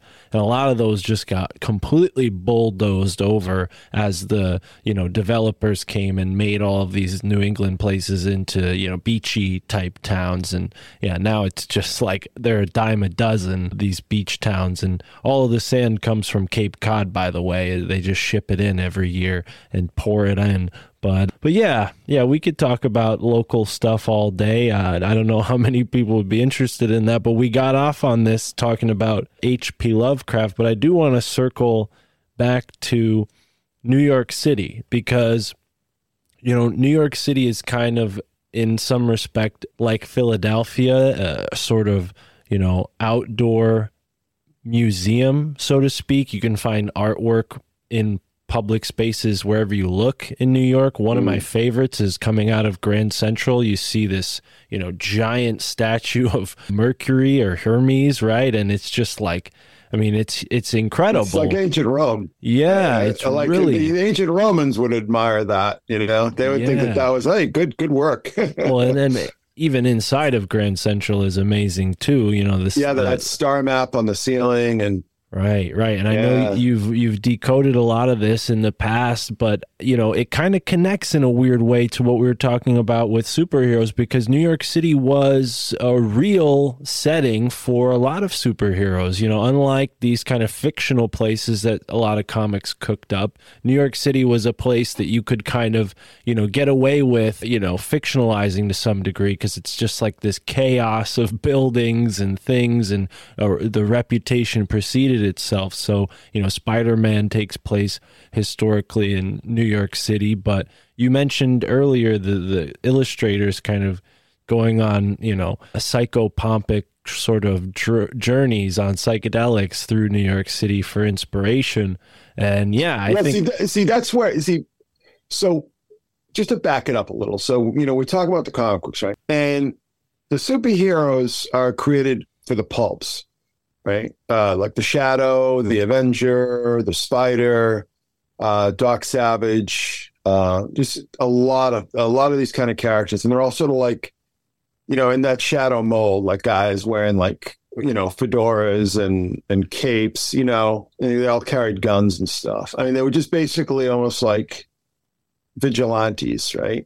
But a lot of them like went to the quote unquote Orient to learn, the powers of the fakirs and so on, so it's very much very heavily influenced by Theosophy and Rosicrucianism. And actually, I mean, both Theosophy and the Rosicrucians would advertise in the pulps. You can go online and see a lot of these old ads. But the point being is that the superheroes became, what we recognize more, wearing like these kind of outlandish sort of circus costumes, and that's really where it sort of started. It's like Superman is dressed like a circus strongman, with like the skin, the tights and the cape and so on, right? And the underwear on the outside. That's very much objectively, that's sort of what he's based on. And that sort of starts with a character named the Phantom, who was created by a guy named Lee Falk. That was the first costume superhero as we sort of recognize them today. It kind of looked like Batman almost, just without the cape. But what I think happened, so you had all these kids, mostly like Jewish and Italian kids from like Lower East Side, Brooklyn, or like say like they'd sort of, their parents had lived on like these slums in Lower East Side or the Bowery or wherever, right? And then they made a little bit of money and they moved out to Brooklyn or the Bronx or wherever, right? But I think these kids, they could draw, and they sort of learned how to draw by copying, the Sunday Funnies, right? Because the Sunday Funnies used to be huge, just like amazing. They'd be huge sheets, beautiful color, like the best art in the world. I mean, that was like the old Sunday Funnies. That was like, the Marvel movies at the time. That was the shit. That was like, if you were a kid, these huge, and it's just amazing. The color and the artwork was just astonishing. So they would learn how to draw, and then the whole comic book thing became, so they'd go into these like shitty offices in Midtown and get these jobs, and just making peanuts, but they didn't care because they were kids, But they would walk around these neighborhoods, particularly like around, Madison Avenue, Murray Hill, up towards Grand Central and so on. If you walk around a lot of those neighborhoods in that area, say starting from like Madison and like 34, 33rd, and then going all the way up to Grand Central Station, you're going to think you're in like a pagan metropolis, because you go into all these lobbies in these apartment buildings, and they look like pagan temples. And the reason they do is that this was like, there was what was called the Art Deco and neoclassical movements of the 19th century, where all the images of the gods and stuff became very popular. And that's where they started building all these statues with, Nike or whomever, right? And I think these kids would like just walk around these neighborhoods and see all this stuff. And all of a sudden they didn't want their superheroes to be wearing like, big cloaks and overcoats and scarves and fedoras and whatever. They wanted them to look like gods. They wanted them to look like the Greek gods. So, they couldn't have them be naked, right? So they got to put on like these skin tight sort of, like I said, circus strongman outfits. And that's really where it comes. But it's like the shift. It goes from where the superheroes are just basically occultists, for lack of a better term. Because most of the superheroes, like I said, studied in the Far East, or in the Andes or in the Himalayas or wherever. They went and learned from these shaman or these mystics and so on. And they used their powers to fight crime. So they went from being like basically mystics and occultists to being gods. You know what I mean? So that's why you see like the Flash is just basically Mercury. I mean, he's got like Mercury's helmet, Batman is the devil, because if you look at a lot of depictions in like the Middle Ages and so on, the devil is always this black Batman, right? He's got the bat wings and so on. I mean, Superman is obviously Hercules. They play that up to the nth degree. Captain Marvel, aka Shazam, he gets his powers from Solomon, Hercules, Achilles, Zeus, Atlas, and Mercury, so it's like he's just like all the power of the gods. And you read them, in between all the disgusting pedo and bondage shit that you see in Wonder Woman comics, there's all sorts of, just very, it's like she's always fighting Mars, the god of war, because she's created by Aphrodite, the god of love, right? Or goddess of love. So all, these kids all learned mythology in school, right? They studied mythology. They studied like, there was that Edith Hamilton book that everybody read in school. I mean, I read it in school, right? And I don't know if you did, but so that's what I'm saying. So it's really what happens is that the superheroes are occultists and mystics, and they all sort of ascend into godhood. And I'll tell you something. I mean, you can go look this up if you don't believe me, but the evolution of Superman is that he starts off one of these sort of pulp heroes in the fedora and the trench coat called Dr. Occult, like literally Dr. Occult, right? And then Dr. Occult basically looks like Superman, except for he's not wearing the bodysuit, but he's wearing like the cape and the sort of the Roman kind of boots, sandals, whatever, and then like the little trunks and so on, and he flies around. I mean, it's basically, I mean, so Superman is is basically just an evolution of this character called Dr. Occult, who is exactly what I'm talking about, where he starts off as an occultist and then he becomes a god. Right. And that's kind of what we see. And, there's, in his origin, there's sort of the ideas from Moses, right? With, almost like the reed boat, but he's sent through space rather than up the Nile. But that's sort of basically returning to first principles, because Moses' story is actually borrowed from Sargon the Great. Same exact story, the reed boat and the princess and all this kind of stuff. And it's all stellar symbolism. Right. Yeah. Right. And I've kind of like worked it all out, pretty much step by step. So, so basically what it boils down to is that the superheroes had like 100 years. They had a good run. They had a good solid run. They started in the pulps, characters, like Spider, the Shadow, Black Bat. That's another interesting thing you can look up, because Batman is just basically a ripoff of this character called the Black Bat, who's basically exactly Batman. I mean, he even looks like Batman, right? And the two publishers sort of came to this arrangement. They kind of worked things out, but there was Bob Kane, the quote unquote creator of Batman. I don't think he actually created anything. Was a real sleazebag. I mean, he was a kid too, but he was a very precocious little operator. Huh. But it was just a total ripoff of this character called the Black Bat. So I just learned from a vampire expert, Dr. John Edgar Browning, that in South America they have a god that's basically a Batman. Yeah, This kind that's of right. This kind of connects to the whole vampire saga, because the vampire bat was discovered around the same time Dracula became popular. So the whole idea of vampires sucking your blood is actually borrowed from the bat, not from, the old stories.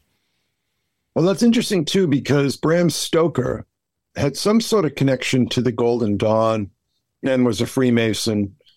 So a lot of the kind of stories, you'd mentioned Sherlock Holmes before, and Arthur Conan Doyle was also a Freemason, but was also a spiritualist.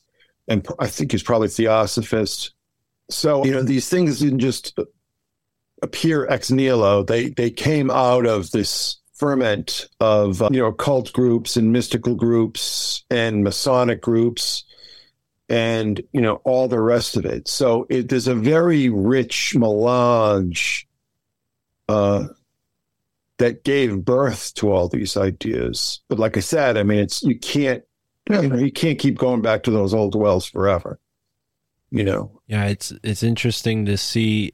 You mentioned in the book how many characters are based on the Gollum archetype. Batman, who we were just talking about, is essentially a Gollum. Even Wolverine, one of the X-Men, is like a Gollum, this sort of person who's only powerful because of their, knowledge of technology, similar to the story of the Gollum, where a rabbi creates like this, crime fighter robot out of clay, Well, so what I broke it down is that there are a number of just pretty basic archetypes that all come from mythology and religion. So you have, the Messiah, and that's Superman. And those are the superheroes that act out of a sense of altruism. And then you have the Gollum character, where the characters are acting out of a sense of revenge. You know what I mean? Of vengeance. Batman, Wolverine, Punisher. You know what I mean? And then you have the Amazon character, which is basically like a male character. It's almost like, I don't want to say trans, but it's almost like a sort of a cross-dressing type of character. Like an androgen? Yeah, because these characters are mostly, almost exclusively created by men, and are male fantasies sort of projected onto female characters. And then you have the wizard, right? And the wizard is, characters like Doctor Strange and Dr. Fate, characters that are sort of magically oriented, right? And then you have the Brotherhood, which is the superhero team. So the way I always sort of see it is that like the Messiah is like a father fantasy, and obviously the Amazon is a mother fantasy, and the Brotherhood is a social fantasy, of having friends like yourselves, like that are outsiders but secretly superpowered like yourself. But I think that the most popular characters for the past 40 years or so have been the golems, and it's just basically characters acting out of revenge, because I think it speaks to the mind of a lot of fans where they feel like they've been wronged and they've been aggrieved and they've been misunderstood and bullied and picked on and so on. So that's kind of like, that's how you see yourself, as this wounded character lashing out in need of retribution. You see what I mean? Yeah. And the wizard, the interesting thing about the wizard characters, I loved friggin' Doctor Strange when I was a kid. I had these like little paperbacks reprinting all the original stories from the 60s. And I just carried those things wherever I went. And I just like, I don't know, I'd go down and buy a candy bar or something, and I'd just sit down and just read those fucking stories over and over again, because they're so great. But I was definitely a minority, because those kind of Doctor Strange was never a really popular character, and I think that a lot of comics fans kind of looked askance at them, unfortunately. But I can kind of see I can kind of see the impetus behind it, because these wizard characters sort of like they're kind of like hippie guru, there's a heavy, very very heavy drug psychedelia undertone subtext to a lot of those stories, and but the other thing too is that when you go back, like I said before, when you go back and reread a lot of these stories, the essential unwholesomeness of them leaps out at you. If you know anything, I was always really super interested in psychology. That's why I went through this whole Jung thing. It was like my interest in psychology that kind of got me here. You know what I mean? Because I really started off was really interested in Jung, and I was always really interested in how Jung sort of like classified things. He was a sorter. I'm a sorter, right? I like to sort things. I like to put things in because it's my OCD. You know what I mean? I like to put things in like little groups and so on, and that's where Jung really appreciated that kind of thinking. Where you are cataloging and sorting and naming and so on. And that really, that kind of really appealed to me. But, my understanding of psychology, which I've always been interested in, and for some reason, I think my mother always thought I was going to be like a child psychologist or something like that. I don't know how I didn't, I didn't have the patience for school, I guess. But anyhow, I just, the essential unwholesomeness that you see in a lot of quote unquote children's stories, when we talked about E.T. and how I tried watching it, and it was like physically repellent to me. It was like forcing me away, to turn off the television and just put the disc away forever. I just could not watch this shit. And then seeing all the, all these comic books that were so quote unquote wholesome are just like Freudian minefields. You know what I mean? It's just, if you just go back, say just DC comics from the 50s and 60s, the subtext is just really blatant. You know what I mean? It's really in your face. And, never mind, something like Wonder Woman. And like I said, this child psychologist who was making bank, they were paying her good money. And she was so disgusted by these stories that she just walked away from this job, even though they were just basically, they were paying her like the equivalent of like $60,000 a year on top of all her other income. In adjusted for inflation, she was getting paid like $60,000 a year just to leaf through the comic books and just make sure there's nothing that she found particularly objectionable. So she was willing to walk away from that gig because these Wonder Woman pedo bondage sicko comics were so disgusting to her that she couldn't. Her conscience would not allow her to endorse this shit anymore. And I think that's. I mean, who would do that today? You know what I mean? I think that's like. Her name was Josette Frank. I think she's like a hero, a heroine. You know, she put her money where her mouth was. And the thing that pissed me off is that they made this movie about the dumpy pervert who created Wonder Woman, who just by sheer coincidence got his start as one of the first psychological warfare officers for the Army. That's how he got his start. That's how his career got launched. What's his name? His name was William Moulton Marston. Huh. And he was in with like a lot of those kind of. He was in with a lot of people like Kinsey. I don't know about Kinsey, but he was definitely in with like Sanger and a lot of these kind of like weirdo bohemian types, from that era. But anyway, they made a movie because he was a bigamist. He knocked up one of his graduate students, and of course, Hollywood is going to just make him into a big superhero himself. But the way they depicted Josette Frank was just basically as a church lady. You know what I mean? And it was just I watched those scenes. I didn't watch the whole movie because I would never watch that whole movie. But I watched some of the scenes with her, and I was so angry. I was just like, fuck Hollywood. Burn it down. Just burn the whole fucking thing to the ground.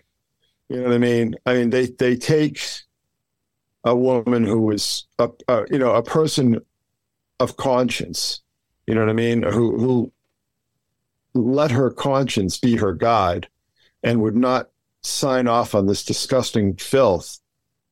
And they make her into this caricature, this prude, you know what I'm saying? And she's just like, yeah, I don't think you should have comic book stories about babies spanking each other, and kids tying each other up and shit, I don't think you should be selling that to kids. This is just pure perversion. Yeah. You know what I mean? And it's just like, that's what Hollywood is all about now. You know what I mean? It seems like it's been that way for a long time. I mean, a lot of those pulp comics that we were talking about that got sort of taken away by the comics code, didn't those become movies in the early days of film? I mean, I can think of a bunch of B movies that remind me of, Pulp Fiction type themes, right? Where it's like capers or sandal-clad, gods and goddesses and things like that. Well, it's got to be, you got to look at it in context. You know what I mean? And it's like, I don't want, people to think that I'm a prude or whatever. I just don't think you should be selling adult fetish material to children. Right. That's all. It's just simple. You know what I mean? I don't think that's too unreasonable. I think it's sick and weird that adults are into that shit, but, it's not my business.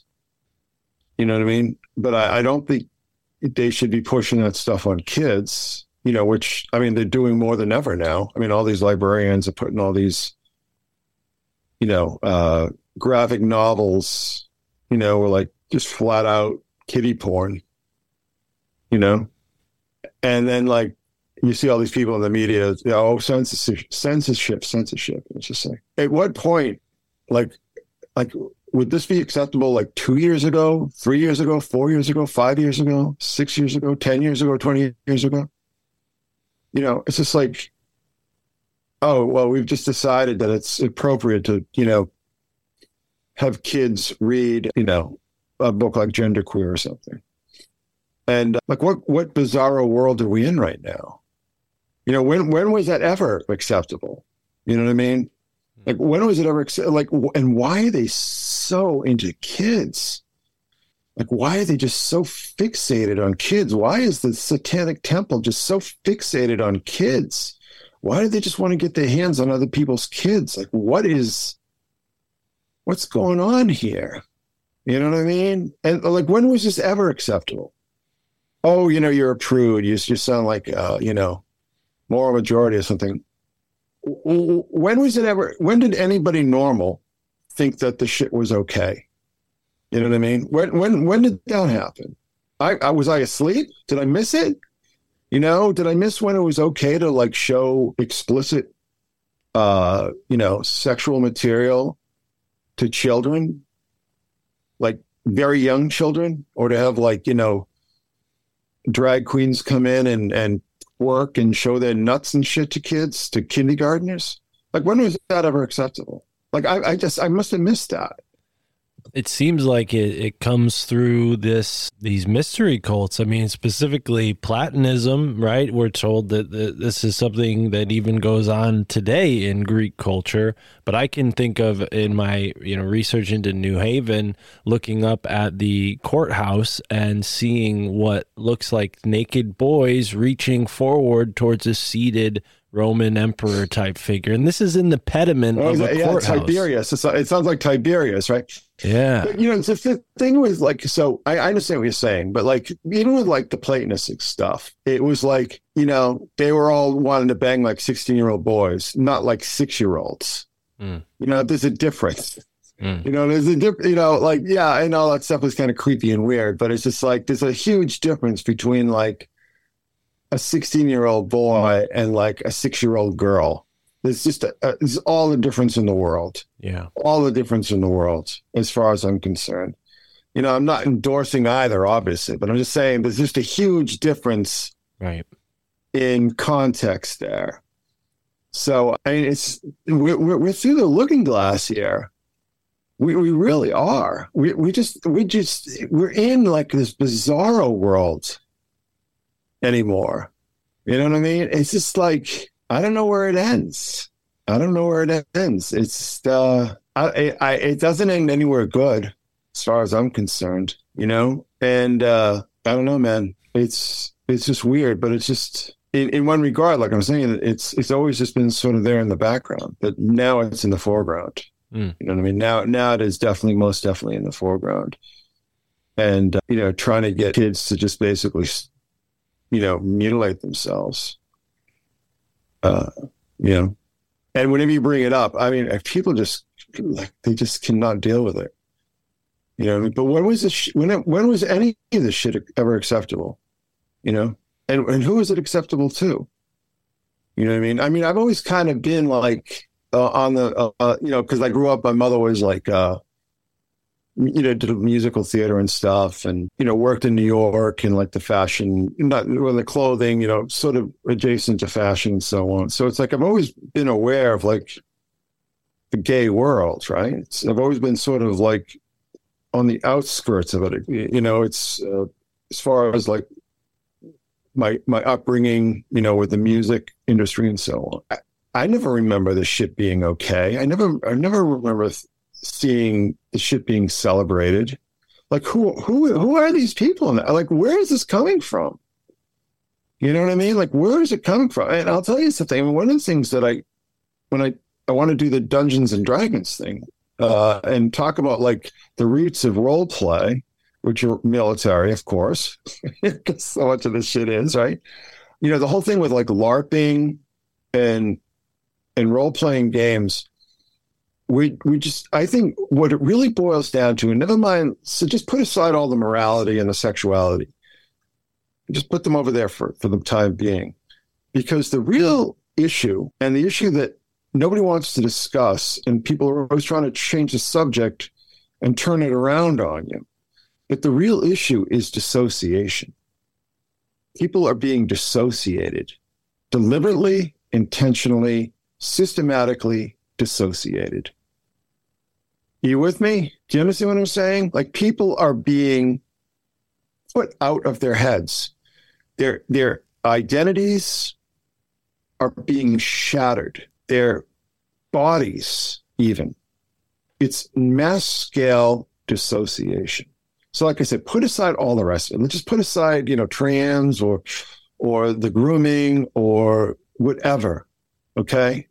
Let's just put that aside, because, you're going to get into the weeds, and we're just, you end up arguing with people who are not acting in good faith. And, it's just a waste of time.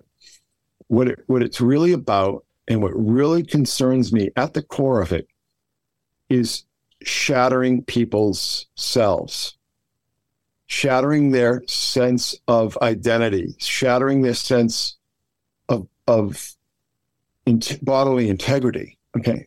And as you know, because I've discussed it in many a forum, I think a lot of this is ultimately about entity possession. You destroy somebody's sense of self and you make them a fitting vessel for something else to come in. You know what I'm saying? And the thing, my epiphany with this is when I read one of these MK Ultra witch doctors talking about how, the goal was to destroy the self and replace it with another self. Where does that other self come from? What do they replace? When they destroy the persona and inject a new persona, where is that persona coming from? Where are they getting it? Right? Ewan Cameron and Cindy Gottlieb were obsessed with destroying people's identities, erasing their brains.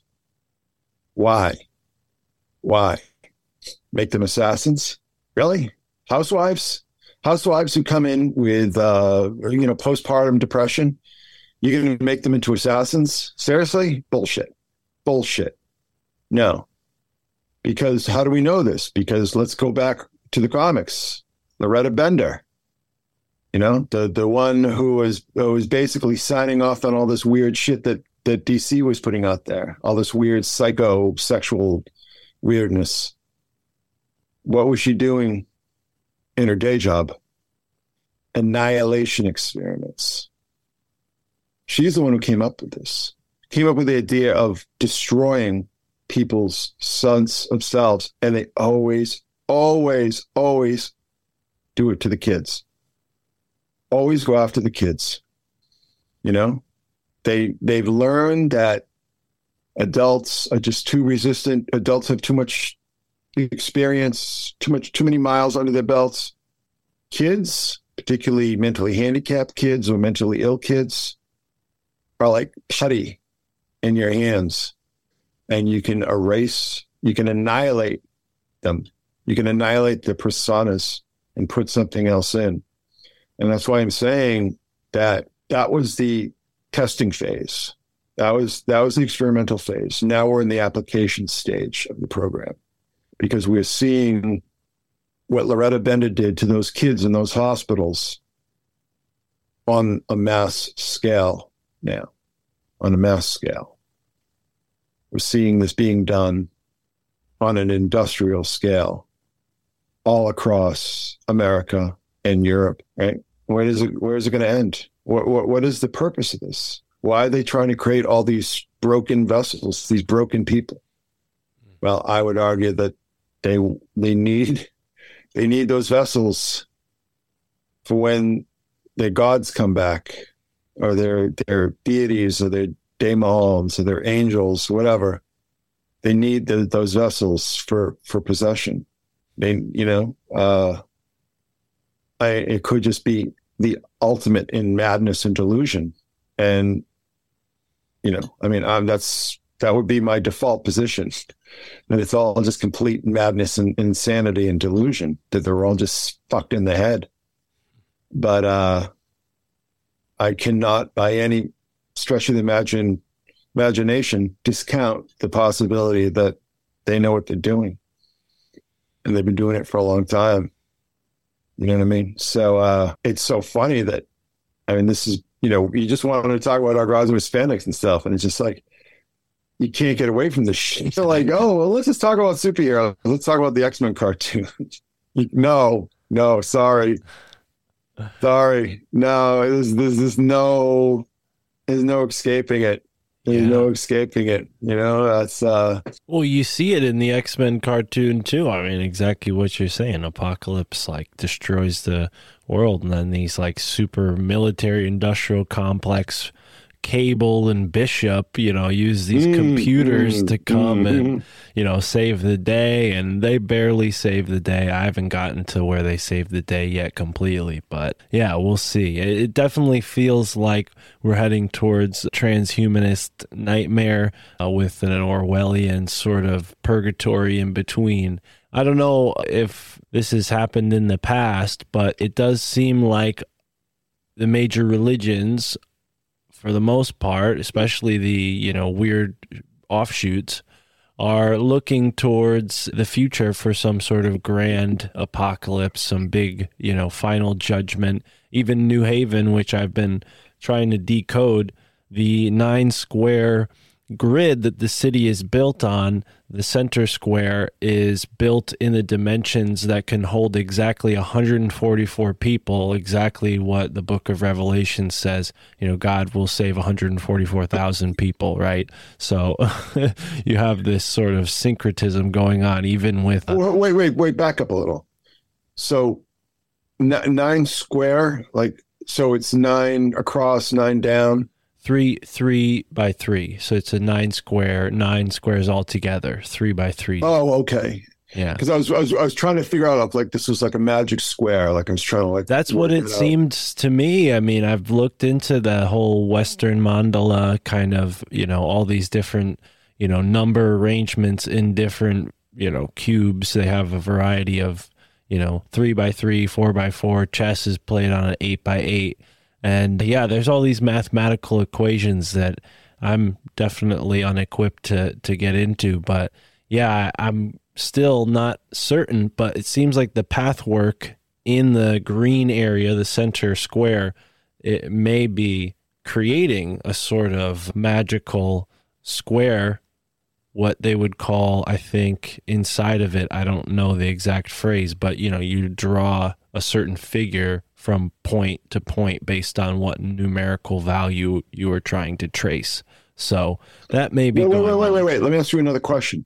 Where is, in relation to this, let's just call it a magic square, where is that Mithraic temple in relation to all that? I can show you right now I'll screen share one of my slides.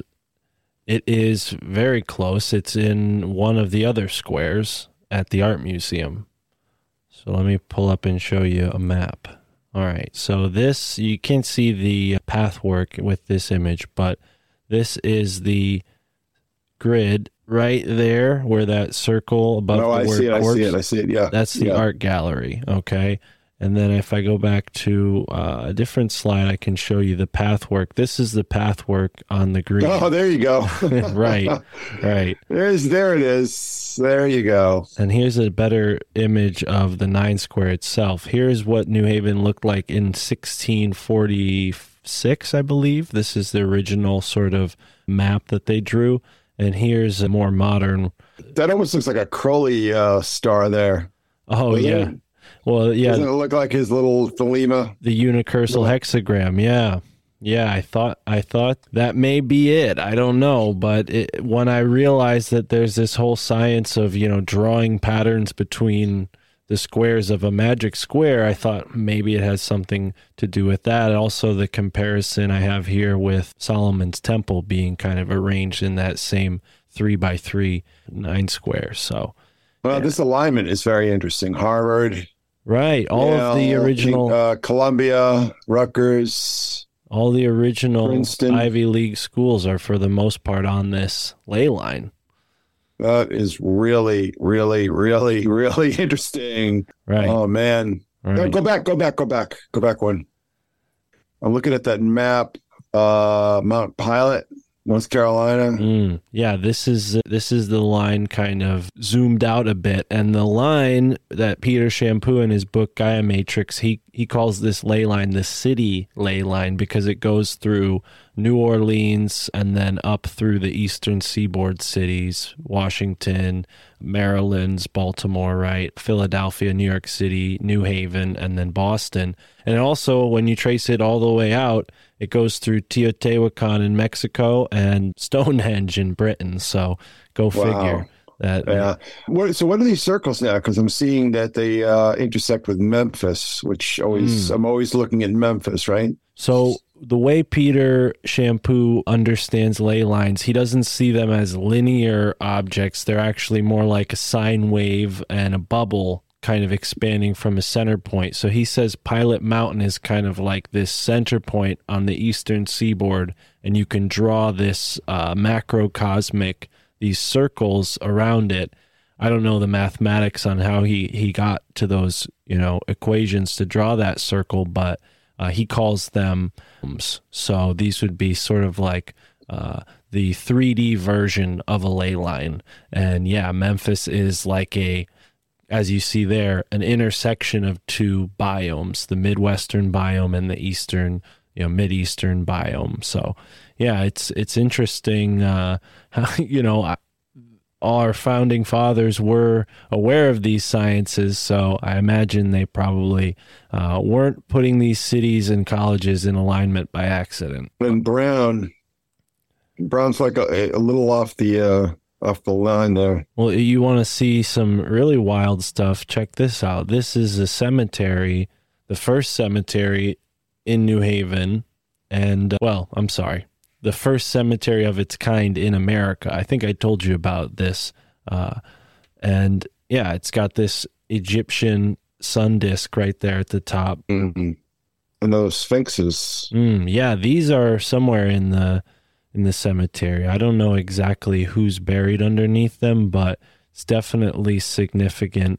There's tons of people who are like, historic Americans that are buried here. The first guy who ever claimed that the Illuminati had taken over the United States, father of American geography Jedediah Morse, is buried here. His son invented Morse code, but oh my goodness, yeah, he's buried here. The Webster's dictionary creator is buried here. The first person to claim Francis Bacon was the actual Shakespeare is also buried here. So, I mean, it's a who's of mysteries at this cemetery, but it all culminates with this mysterious figure who's the only one who also has this winged sun disk symbol on his tomb here.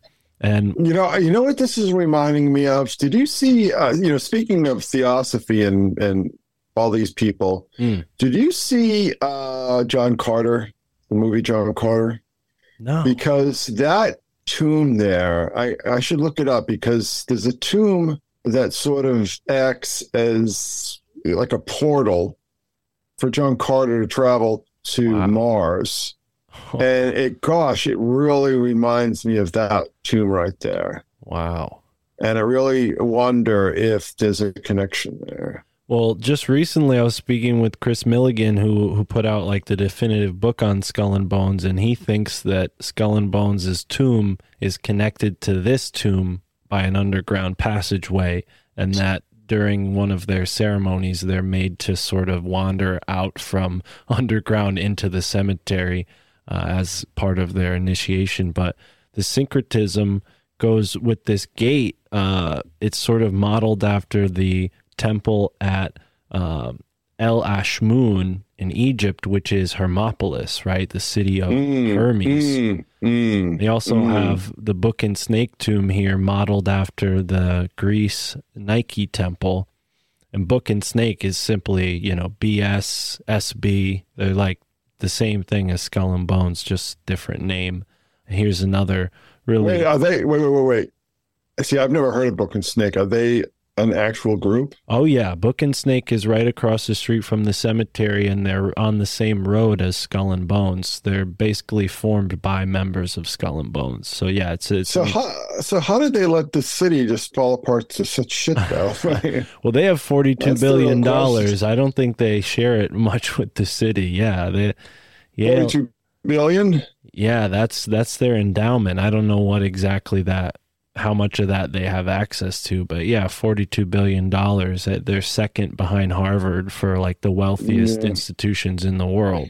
So, well, the rich are not afraid of the poor. The rich are afraid of the middle class. So a lot of times you'll see the rich will surround themselves with the poor as insulation. As a buffer, yeah. Well, I think that's exactly what's going on in New Haven, because they they're able to marginalize people. And I think a lot of the people who are impoverished in New Haven, you know, they get jobs within Yale's, like cooking and you know, transport, janitor and all stuff, the other things that you need in a big institution like that. But yeah, and then these colleges have become so evil. They exploit their labor like you wouldn't believe. And actually, so my daughter just graduated, right? It was sort of like touch and go whether she was going to be able to graduate, because all the workers went on strike, I think in like November or something. And I am like so on their side. I mean, I'm sure that most of those people I would find insufferable personally, but I'm sure they're all woke and shit. But I am just, I'm so on their side as far as, the economic exploitation that they have to deal with. You know what I mean? Yeah. Well, you see it everywhere in New Haven. You have these stickers that say tax Yale, because Yale's, technically untaxed because they, are semi-religious as an organization. I think there's some sort of... I think there's some sort of religious loophole, or maybe it has to do with them being a university. But yeah, there's a big, local... Yeah, but the religion is all Masonic, so I didn't know the Masonic was... As you saw with a lot of those buildings that I just showed you, like they're straight out of the, Masonic lore. Yeah, I didn't know that Masonic orders got the tax write-offs. Well, and talking about Mithra, we have the Sleeping Giant Mountain only a couple miles away from New Haven. And one of the things about Mithra is that he was born from these stone giants. He was like birthed from a stone egg, and the Native Americans actually believed in this area that mountain was one of their sort of giants from their mythology who died in a battle with the Thunderbird and became a mountain, right? And now you have Yale, this, behemoth of an institution right here nestled between these two, rocky, they're not really mountains, they're more like rocky hills, but the Native Americans believe that that's the body of a giant as well, Sleeping Giant, and the West Rock and the East Rock that are right next to New Haven. So it's just interesting how that Mithraic flavor is within Yale's sort of pantheon of esoterica. Well, that's what I'm saying. It's the sorcerarchy, right, as I call them, the world is run by sorcerers, and it's run on sorcerers' principles. Right. All the technology, AI, whatever. And you want to look at Yale technology, rubber, the automobile wouldn't be possible without Yale. They pretty much discovered how to turn rock oil into fuel, and they also created, vulcanized rubber, which became tires. So, yeah. Well, it's funny you should mention that. So who do we always associate with Yale? The Bush family, right? Right. Well, Prescott Bush, before he went into Congress, owned or worked for a rubber concern in Braintree, in my town. Oh, wow. And actually, because my family, my father's side, had was a company called Globe Rubber Works. So rubber was a real big thing in like Braintree, Quincy, that area. And George Bush was born in Milton, which is the next town over. But I believe that his family at the time was living in Braintree. And, because of the rubber. And that, I guess, I'm not exactly sure what the connection with Yale would be, but that was a big thing. And certainly a big thing during the First World War, too, right? With the planes and the tanks and all the rest of that shit. That's very interesting. As far as petroleum, well, doesn't rock oil go back? Pretty long way. Didn't the Phoenicians use petroleum for their lamps? I'm sure. Yeah. They always do that, right? With Benjamin Franklin discovering lightning, even though the Egyptians clearly had some knowledge of lightning. If you look at their hieroglyphs. But no, I think that they just sort of synthesized it there. It was Benjamin Silliman who basically created what became like petroleum fuel that you could use in a train or an automobile. I think the Egyptians had electric lights. And, it wasn't because of aliens or whatever. I mean, they were around a long time. Yeah, well, we found that Baghdad battery, right, which is basically evidence that they were able to use, what is it? Whatever type of energy is in a battery. Is it DC? Well, there's that, yeah, it's DC, direct current. There's that mural is it Dendera? But, with the light bulb shape. Yeah, the light bulb and the thing that looks like a generator and everything like that. And then, they're down in those tombs and they've never found, like some of those tombs down there, they've never found evidence of, of using torches and such, the soot that, when you're down there. I don't know why it's so beyond possibility that they had like simple electric lights. You know what I'm saying? I mean, they had glass. They worked with glass. They understood glass. I think a lot of that just amounts to the racial prejudices of the people who were studying it, But yeah, but it isn't even that. It's like it's more widespread than that. It's modern.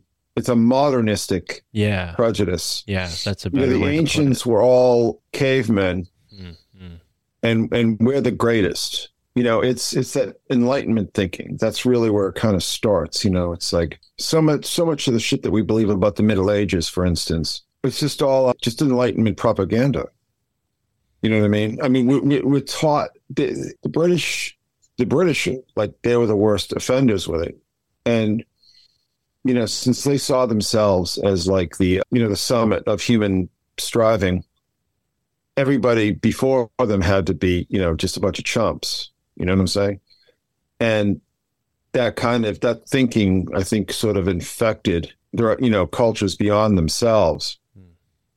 So I think so we have to believe that, that our ancestors lived in caves or, they couldn't build like a simple electric light bulb, even though they could build all these incredible temples and shit, what I mean?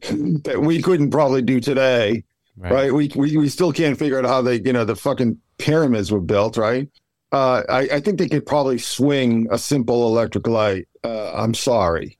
Yeah. Well, and I even think they probably had more intuitive ways of lighting. Maybe light bulbs they would look at as like, overly clunky. Maybe they had a more sophisticated way of technologically lighting things that, didn't require glass blowing. But either way, I agree with you. I think there definitely is that modernistic prejudice when a lot of this stuff is uncovered. Sure. All right. I've got this book that I want everybody to pick up. Okay. It's called, you're not going to be able to read it because of the masking. It's called Ancient Inventions. It's by Peter James and Nick Thorpe. Okay. It's, how many pages? It's almost 700 pages. And it goes through all the things that the ancients knew how to do.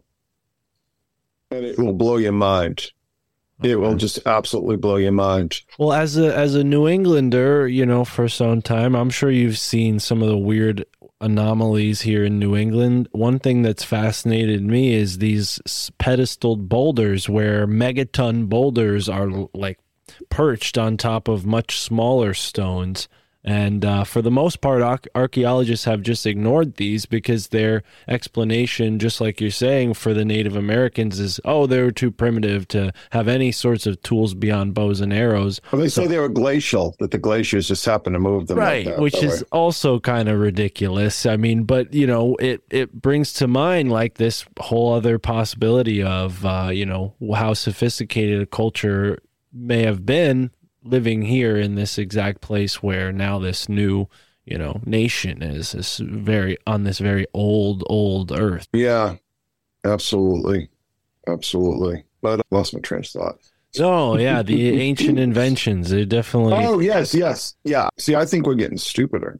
I think we've... And I think...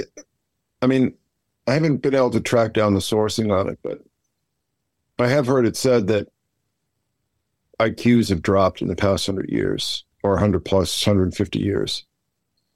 I mean, and I've said a million times, I'll say 1,000,001 times, if you think that we've gotten smarter in any way, shape, or form, just go to any antiquarian bookstore and just start picking up books. You're going to very quickly realize that we're getting way stupider.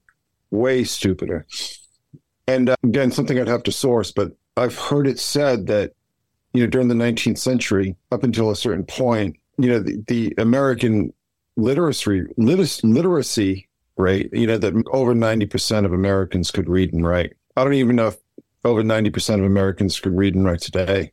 Probably not. But I don't know what it has to do with we're just kind of going all over the place tonight, don't we? That's all right. We've meandered into plenty of fascinating corners, and you're sort of like a philosopher in this very uncanny realm, Chris. So I'm happy to just sit here and soak it in. Let me just rant. I've been sick, and just to change the subject again, I think I've had COVID or whatever.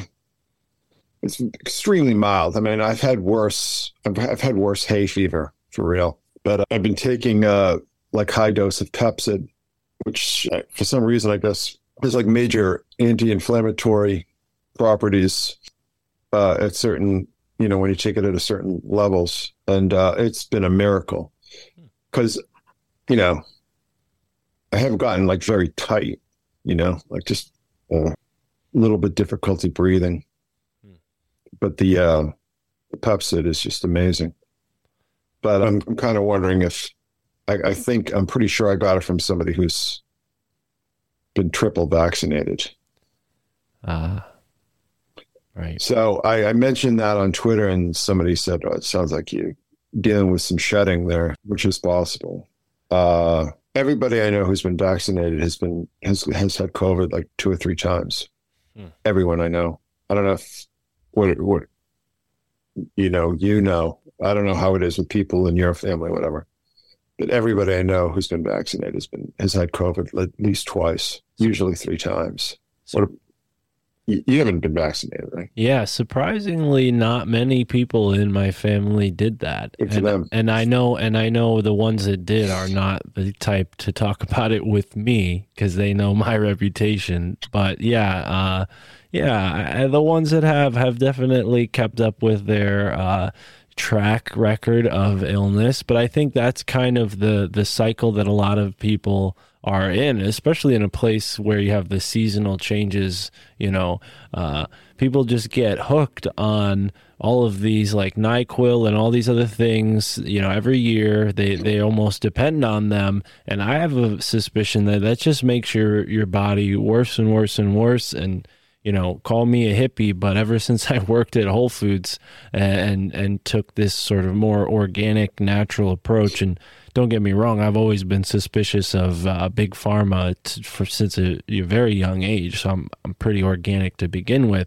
But I certainly think that the people who succumb to this sort of medical malpractice, this global medical malpractice, as I like to call it, on this show, they were already, victims to it in some way or another, and already compromised. Medically compromised. Yeah, that's part of the transhumanism that we're talking about. I mean, they're doing it psychologically. They're doing it to our immune systems, and I wonder, if even this conspiracy field is becoming, tainted with that same psychology that comic books became tainted with, right? This sort of conspiracy has always been tainted, right?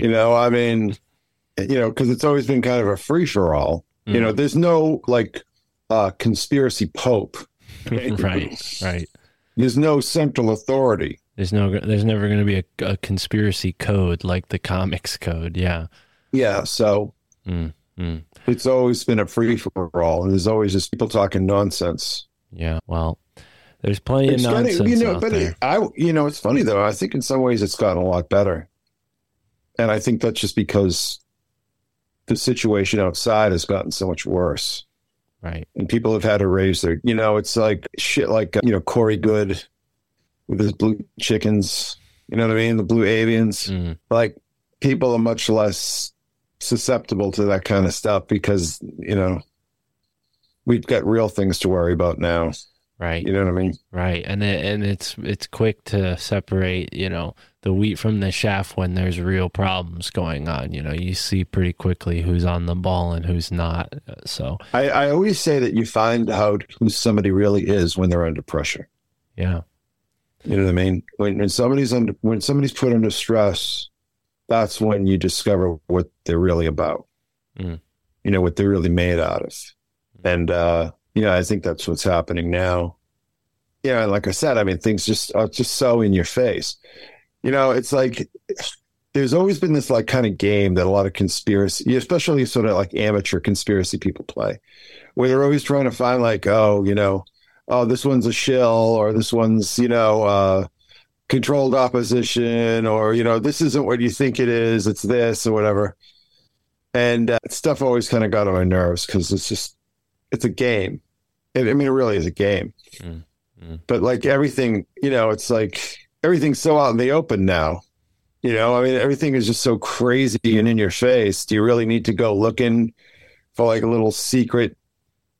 Oh, that's, I'm trying to think of an example. I mean, it's just like, Deborah Jo Rupp, from the 70s show, she's a Scientologist, and I think she's like, the high witch queen of Hollywood, just like shit like that, it's just like, just like, it's almost like this competition to come out with the most outlandish kind of idea, you know what I mean? Yeah. And, it's like, we don't need to do that anymore because it's just, the agenda is right out there on the front page.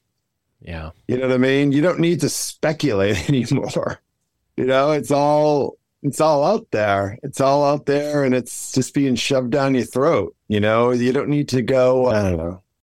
Well, we're getting into almost the top of the third hour here, Chris. I don't want to keep you all night, so we might as well wrap up now. But you've been hinting at some really interesting live streams, and you just posted a really great breakdown of what you're planning on covering in the next few weeks. So we've got mazes and monsters, murderers, and mind controllers. I imagine this is looking into Dungeons and Dragons and the whole role-playing games. And then you have Theosophy, the mother of modern culture. We talked a little bit about that here today. Eyes Wide Shut, Then and Now, the greatest X-Files fan theory ever, Vril, the Electric Funeral, many more. Go over to Patreon, subscribe to the Secret Sun Institute to get all of that live, jump in the live streams, and join in the fun. I'll be in the chats with you. Chris, anything else you want to promote? Anything you want to say before we wrap up here? Any final thoughts? I just want to thank everyone for sitting through my meandering. I've been in a very meandering mood tonight. I don't know what it is. I don't know. Maybe it's just tired or... been dealing with this COVID nonsense, and I don't know. I'm just I get in these moods sometimes. I get in these like a little weird kind of mercurial, capricious moods. So I just thank you everyone for putting up with me. Oh yeah, no need to make any. I've been out all over the place tonight. Sorry, whatever. No. This is great. I think we have this sort of dynamic here on the My Family Thinks I'm Crazy podcast, especially when you're on the show. We tend to always get to 3 hours. So, yeah, I don't know what it is, but I'll have you back. Shut me up is what the problem is. I'll have you back anytime, Chris. I love listening to you go on. But, yeah. Anything else you want to let people know about? Obviously, you have your Secret Sun blog spot, and Patreon's really where you've been putting most of the content these days. So I recommend. I'm thinking about branching out what I call the Secret Sun Extension School, because a lot of people are not into Patreon, and I understand that a lot of people have some issues with them Are you thinking about Substack? Because I've used Substack as a sort of backup to my Patreon. I can do everything I do on Patreon and better because, the writing prompt is, the area where you write out is much bigger than Patreon. So you have more, comfortability just kind of getting your thoughts out, at least in my opinion, with the interface. Comfortability is always a good thing. Yeah, the interface is different than Patreon in a really, a more of a writer-oriented way. So I imagine it'd be a good, middle ground between your blog and your Patreon if I don't know, were you thinking about exploring Substack or? I'm thinking about it, yeah. But cool. Another thing I'm thinking about, too, is I want to do shorter videos. Mm-hmm. One thing that people tell me a lot, it's like, I like I like the live streams, but it's just, I don't always have time, because we usually go 4 hours or so. And, people just don't have the time. They get their own shit to worry about. So I'm thinking of doing a lot, taking a lot of material from the live streams and putting them into more easily digestible portions, so people don't have to make this huge commitment to this 4-hour marathon. But the other thing that I want to tell people is just be of good cheer. You are here for a reason. You are here ultimately because you choose to be here. Be a force for love and goodness. And don't let the bastards grind you down. And it's a ride. Just enjoy the ride. The old Bill Hicks thing. I think about that more and more all the time, because if you go out in nature and you just realize nature doesn't guarantee you anything. You know what I mean? Nature can get pretty metal, right? Right. Nature can get pretty cruel. So there are no guarantees in this life. So just enjoy every day that you can, and don't shut yourself away from others. Reach out to people. Be a part of other people's lives. People who need help, feeling depressed, like a lot of people are these days. Maybe reach out to them and give them a hand. Give them a helping hand. Just be a joyous rebel. Joy is the greatest rebellion in this day and age.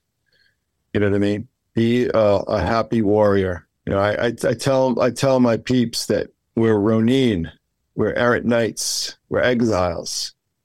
We are wandering the earth like Cain, so to speak. Right? We are homeless. We are Ronin. We have no master. Right? We are wanderers, and we're scavengers, but we're free. We're free to gather up the little baubles, the little shiny baubles that give us joy. You know what I mean? And we're free to interact with whomever. We don't have to worry about, is this person in our tribe? Because we have no tribe. We are exiles. We are wanderers. We are, like I said, we're errant knights, Ronin. And just embrace that. Embrace it. And let go of as much as you can. Okay? Just let go of everything that is inessential in your life. Just embrace what is essential, what is truly necessary, what is truly needed, and let the rest go, because it's holding you back. It's holding you down. It's preventing your walkabouts. You can't go walking about when you've got all this possession on your back. Just let it go as much as you can. Strip everything down to the essentials and pursue joy. Pursue joy and love and connection. Yeah. This is where you chose to be. You choose to be here every day, right? You make that decision. You get up and you live in this world. So be in it. Be in it. Be in it to win it. And don't let anything prevent you from seeking joy, seeking the connection to the spiritual world, because that's your superpower. That is your superpower, is your interface with powers greater than ourselves, if that makes any sense. Makes a ton of sense, and I think it's a beautiful way to put a bow on this conversation. We sort of came full circle just then. So thank you, folks, for tuning in. Go and support Chris Knowles. The links are in the description. And, of course, immerse yourself in the moment wherever you are in the now.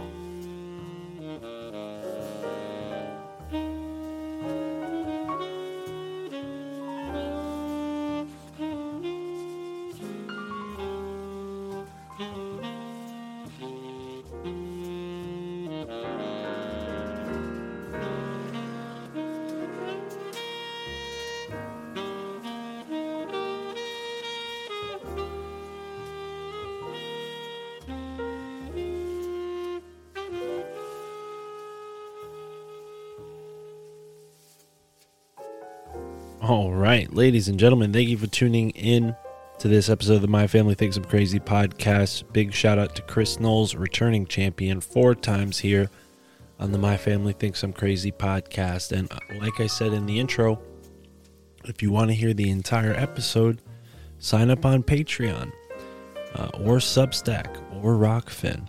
If you're already there, well, you are hearing it. You heard the entire episode. So thank you for your support. I appreciate all of the new folks who have signed up.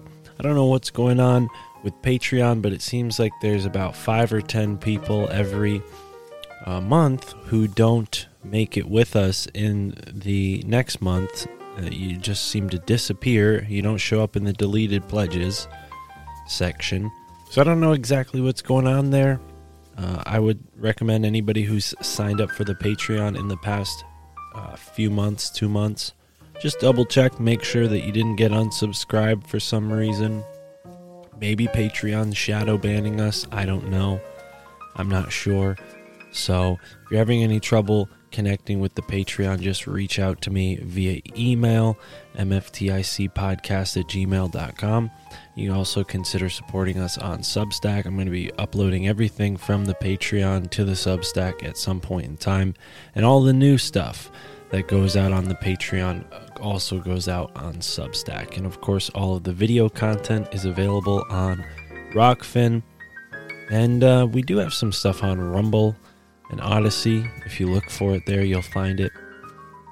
YouTube, of course, I've been posting videos to YouTube, and as soon as I can figure out what's going on with my Google AdSense, I will be posting more stuff on YouTube using the exclusive membership section.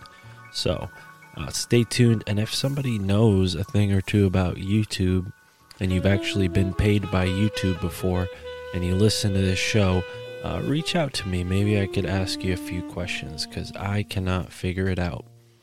Anyways, Chris is awesome. Like we said at the beginning of this episode, him and I had an opportunity to meet last month in Pennsylvania. Well, Pennsylvania and New Jersey, pretty much. I mean, it was right on the border. And it was a fun trip. Steven Snyder, a.k.a. Recluse, was there. He set it up, and then Chris gave me a ride to the train station in Jersey, and we picked up his wife, and we all had dinner, and it was a really, really nice time. So, yeah, it's kind of surreal for me, hearing this guy on podcasts and then inviting him onto my show as really one of the first big guests we ever had on the show, episode 14. Longest episode we did at the time, and Chris and I just hit it off, because every time he's been on the show we tend to have 2-3 hour conversations, and we can't say that about everybody. So yeah, it's really delightful to know him and to be able to absorb his insights and wisdom directly and share them with you on the podcast, and share it, of course, with the world, whoever's tuning in, whoever synchromistically taps into this source the same way I did when I found my way into the podcast world. Chris Knowles was one of those guys. What he was talking about on the Higher Side Chats was so interesting. I stopped everything I was doing, and I immediately subscribed to his blog, and I immediately, if I hadn't already, subscribed to Greg's membership program, his Plus, Higher Side Chats Plus, so I could hear the whole episode. So, yeah, Chris, he is one of my top 5 favorites, and it's pretty cool to have him on the show. But enough bragging. Shout out to all the Secret Sun Institute people who are tuning into this. Chris likes to support and share this on his Patreon. Hopefully he doesn't cut this part out, and if you are listening to this on the Secret Sun Patreon, come on over to My Family Thinks I'm Crazy Patreon. You can get a bunch of bonus content and great interviews with very brilliant people like Chris. So, yeah, we're right now very, very excited to announce that we will be releasing an interview with Dr. Joseph Farrell this month. So if you want to hear that, please, folks, sign up right away.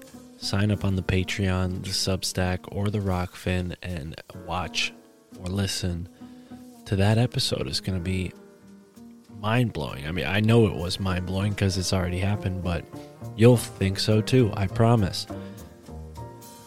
Also, in other news, we have Ross Ben, who just joined me on the show. So that episode will be coming out soon. Esoteric Eddie, who just joined me on the show.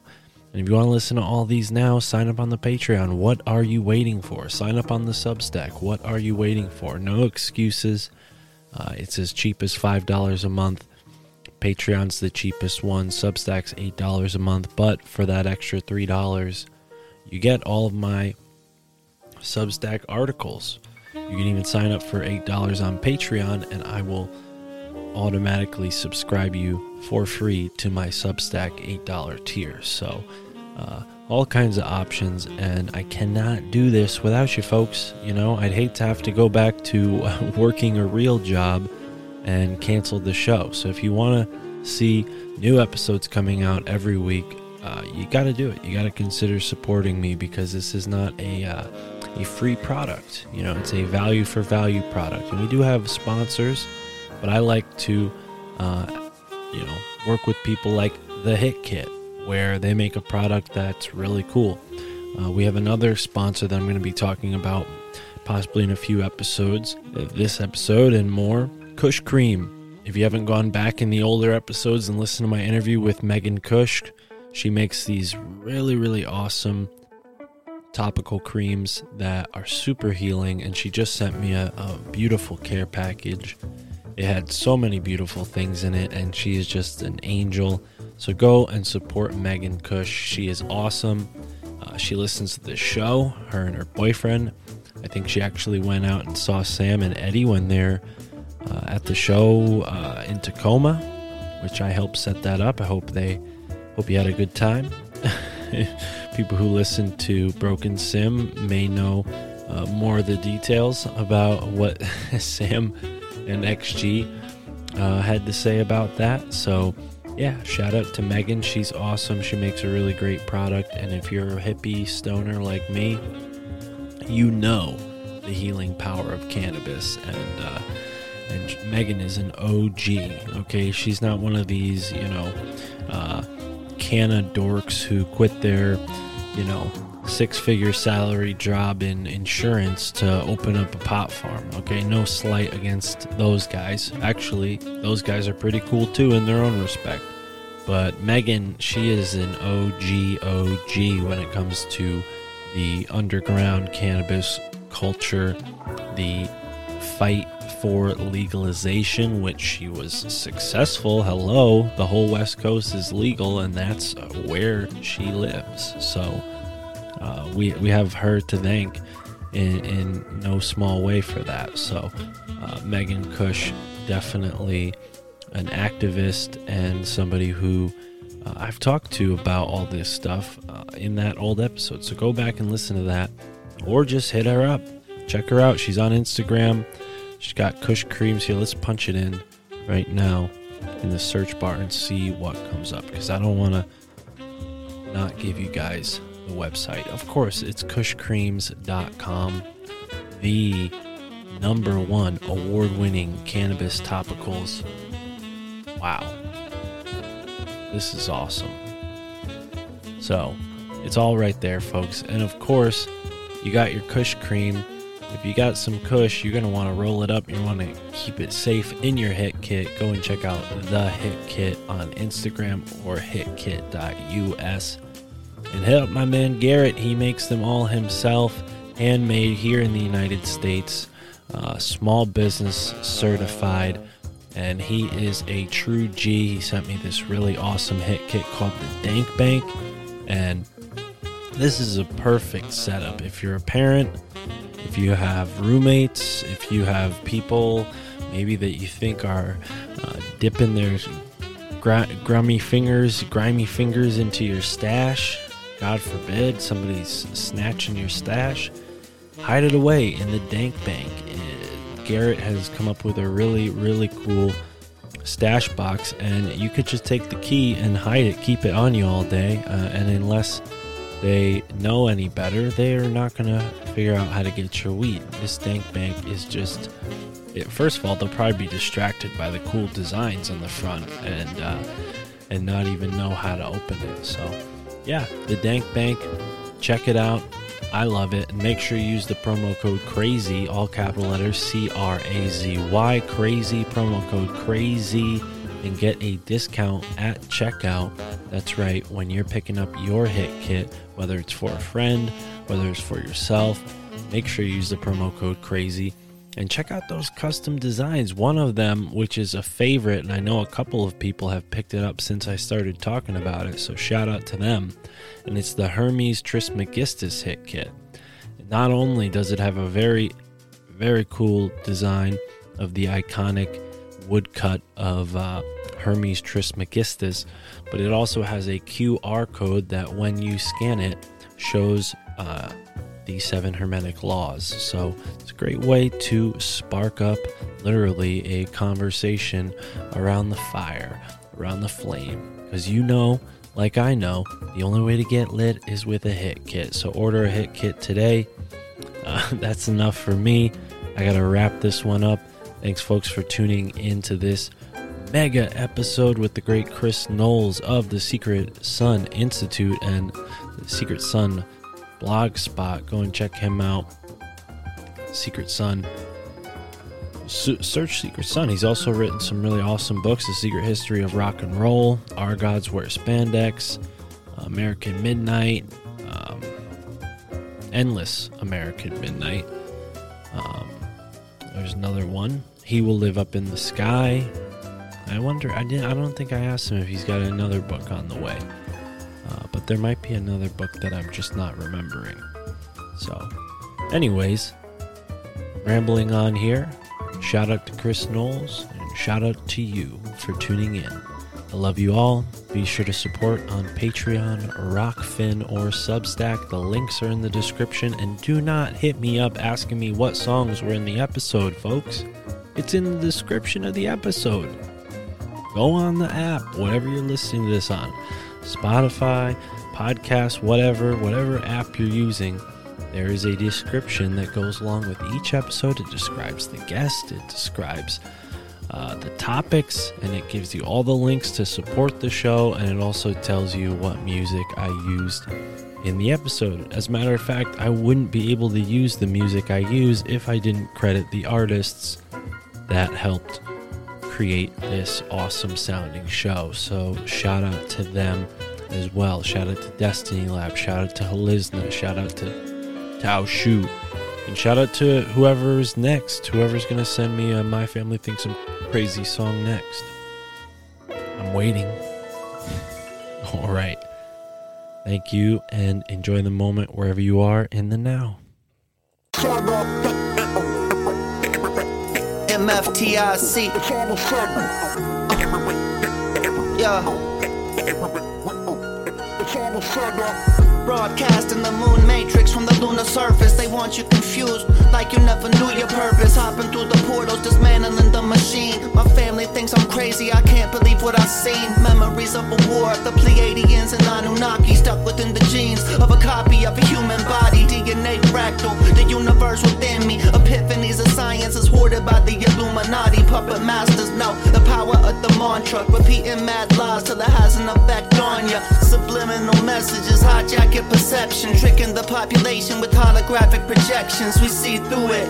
The system is unraveling. I'm astral traveling through the library of the Vatican on a sacred journey. I embark with the squad, forever spitting truth like Mark on the pod. Gotta know the facts, never hold back, cause I ain't getting caught up in the soul trap. I dissect the fabric of reality, looking for the answers, searching through the galaxy. You might be feeling stressed out. Depression, anxiety is no measure of health. To be well adjusted to a sick society, you don't even know how powerful you are. We the ones who gonna expose the whole facade. I awoke in a deep underground military base. Zero recollection of how I got to this place. Alien corpses floating in glass cylinders must have been extracted when they crashed into us. Animal hybrids contained in the cages. A lion with the eagle head, monkeys with reptilian bases. Losing my mind and I'm feeling desperate. I look around the room and I see no sign of an exit. All of a sudden the wall flickers away, revealing a hangar full of spacecraft. My getaway, I run to the nearest one. See a guard knock him out, rob him for his plasma gun. Hop in the ship, take the controls. They highly intuitive, I figure it out easily. Lift off, accelerate through a tunnel until I see the light. Fly into the sky, get flanked by 6 F-35s. Gotta know the facts, never hold back, cause I ain't getting caught up in the soul trap. I dissect the fabric of reality, looking for the answers, searching through the galaxy. You might be feeling stressed out. Depression, anxiety is no measure of health. To be well adjusted to a sick society, you don't even know how powerful you are. We the ones who gonna expose the whole facade.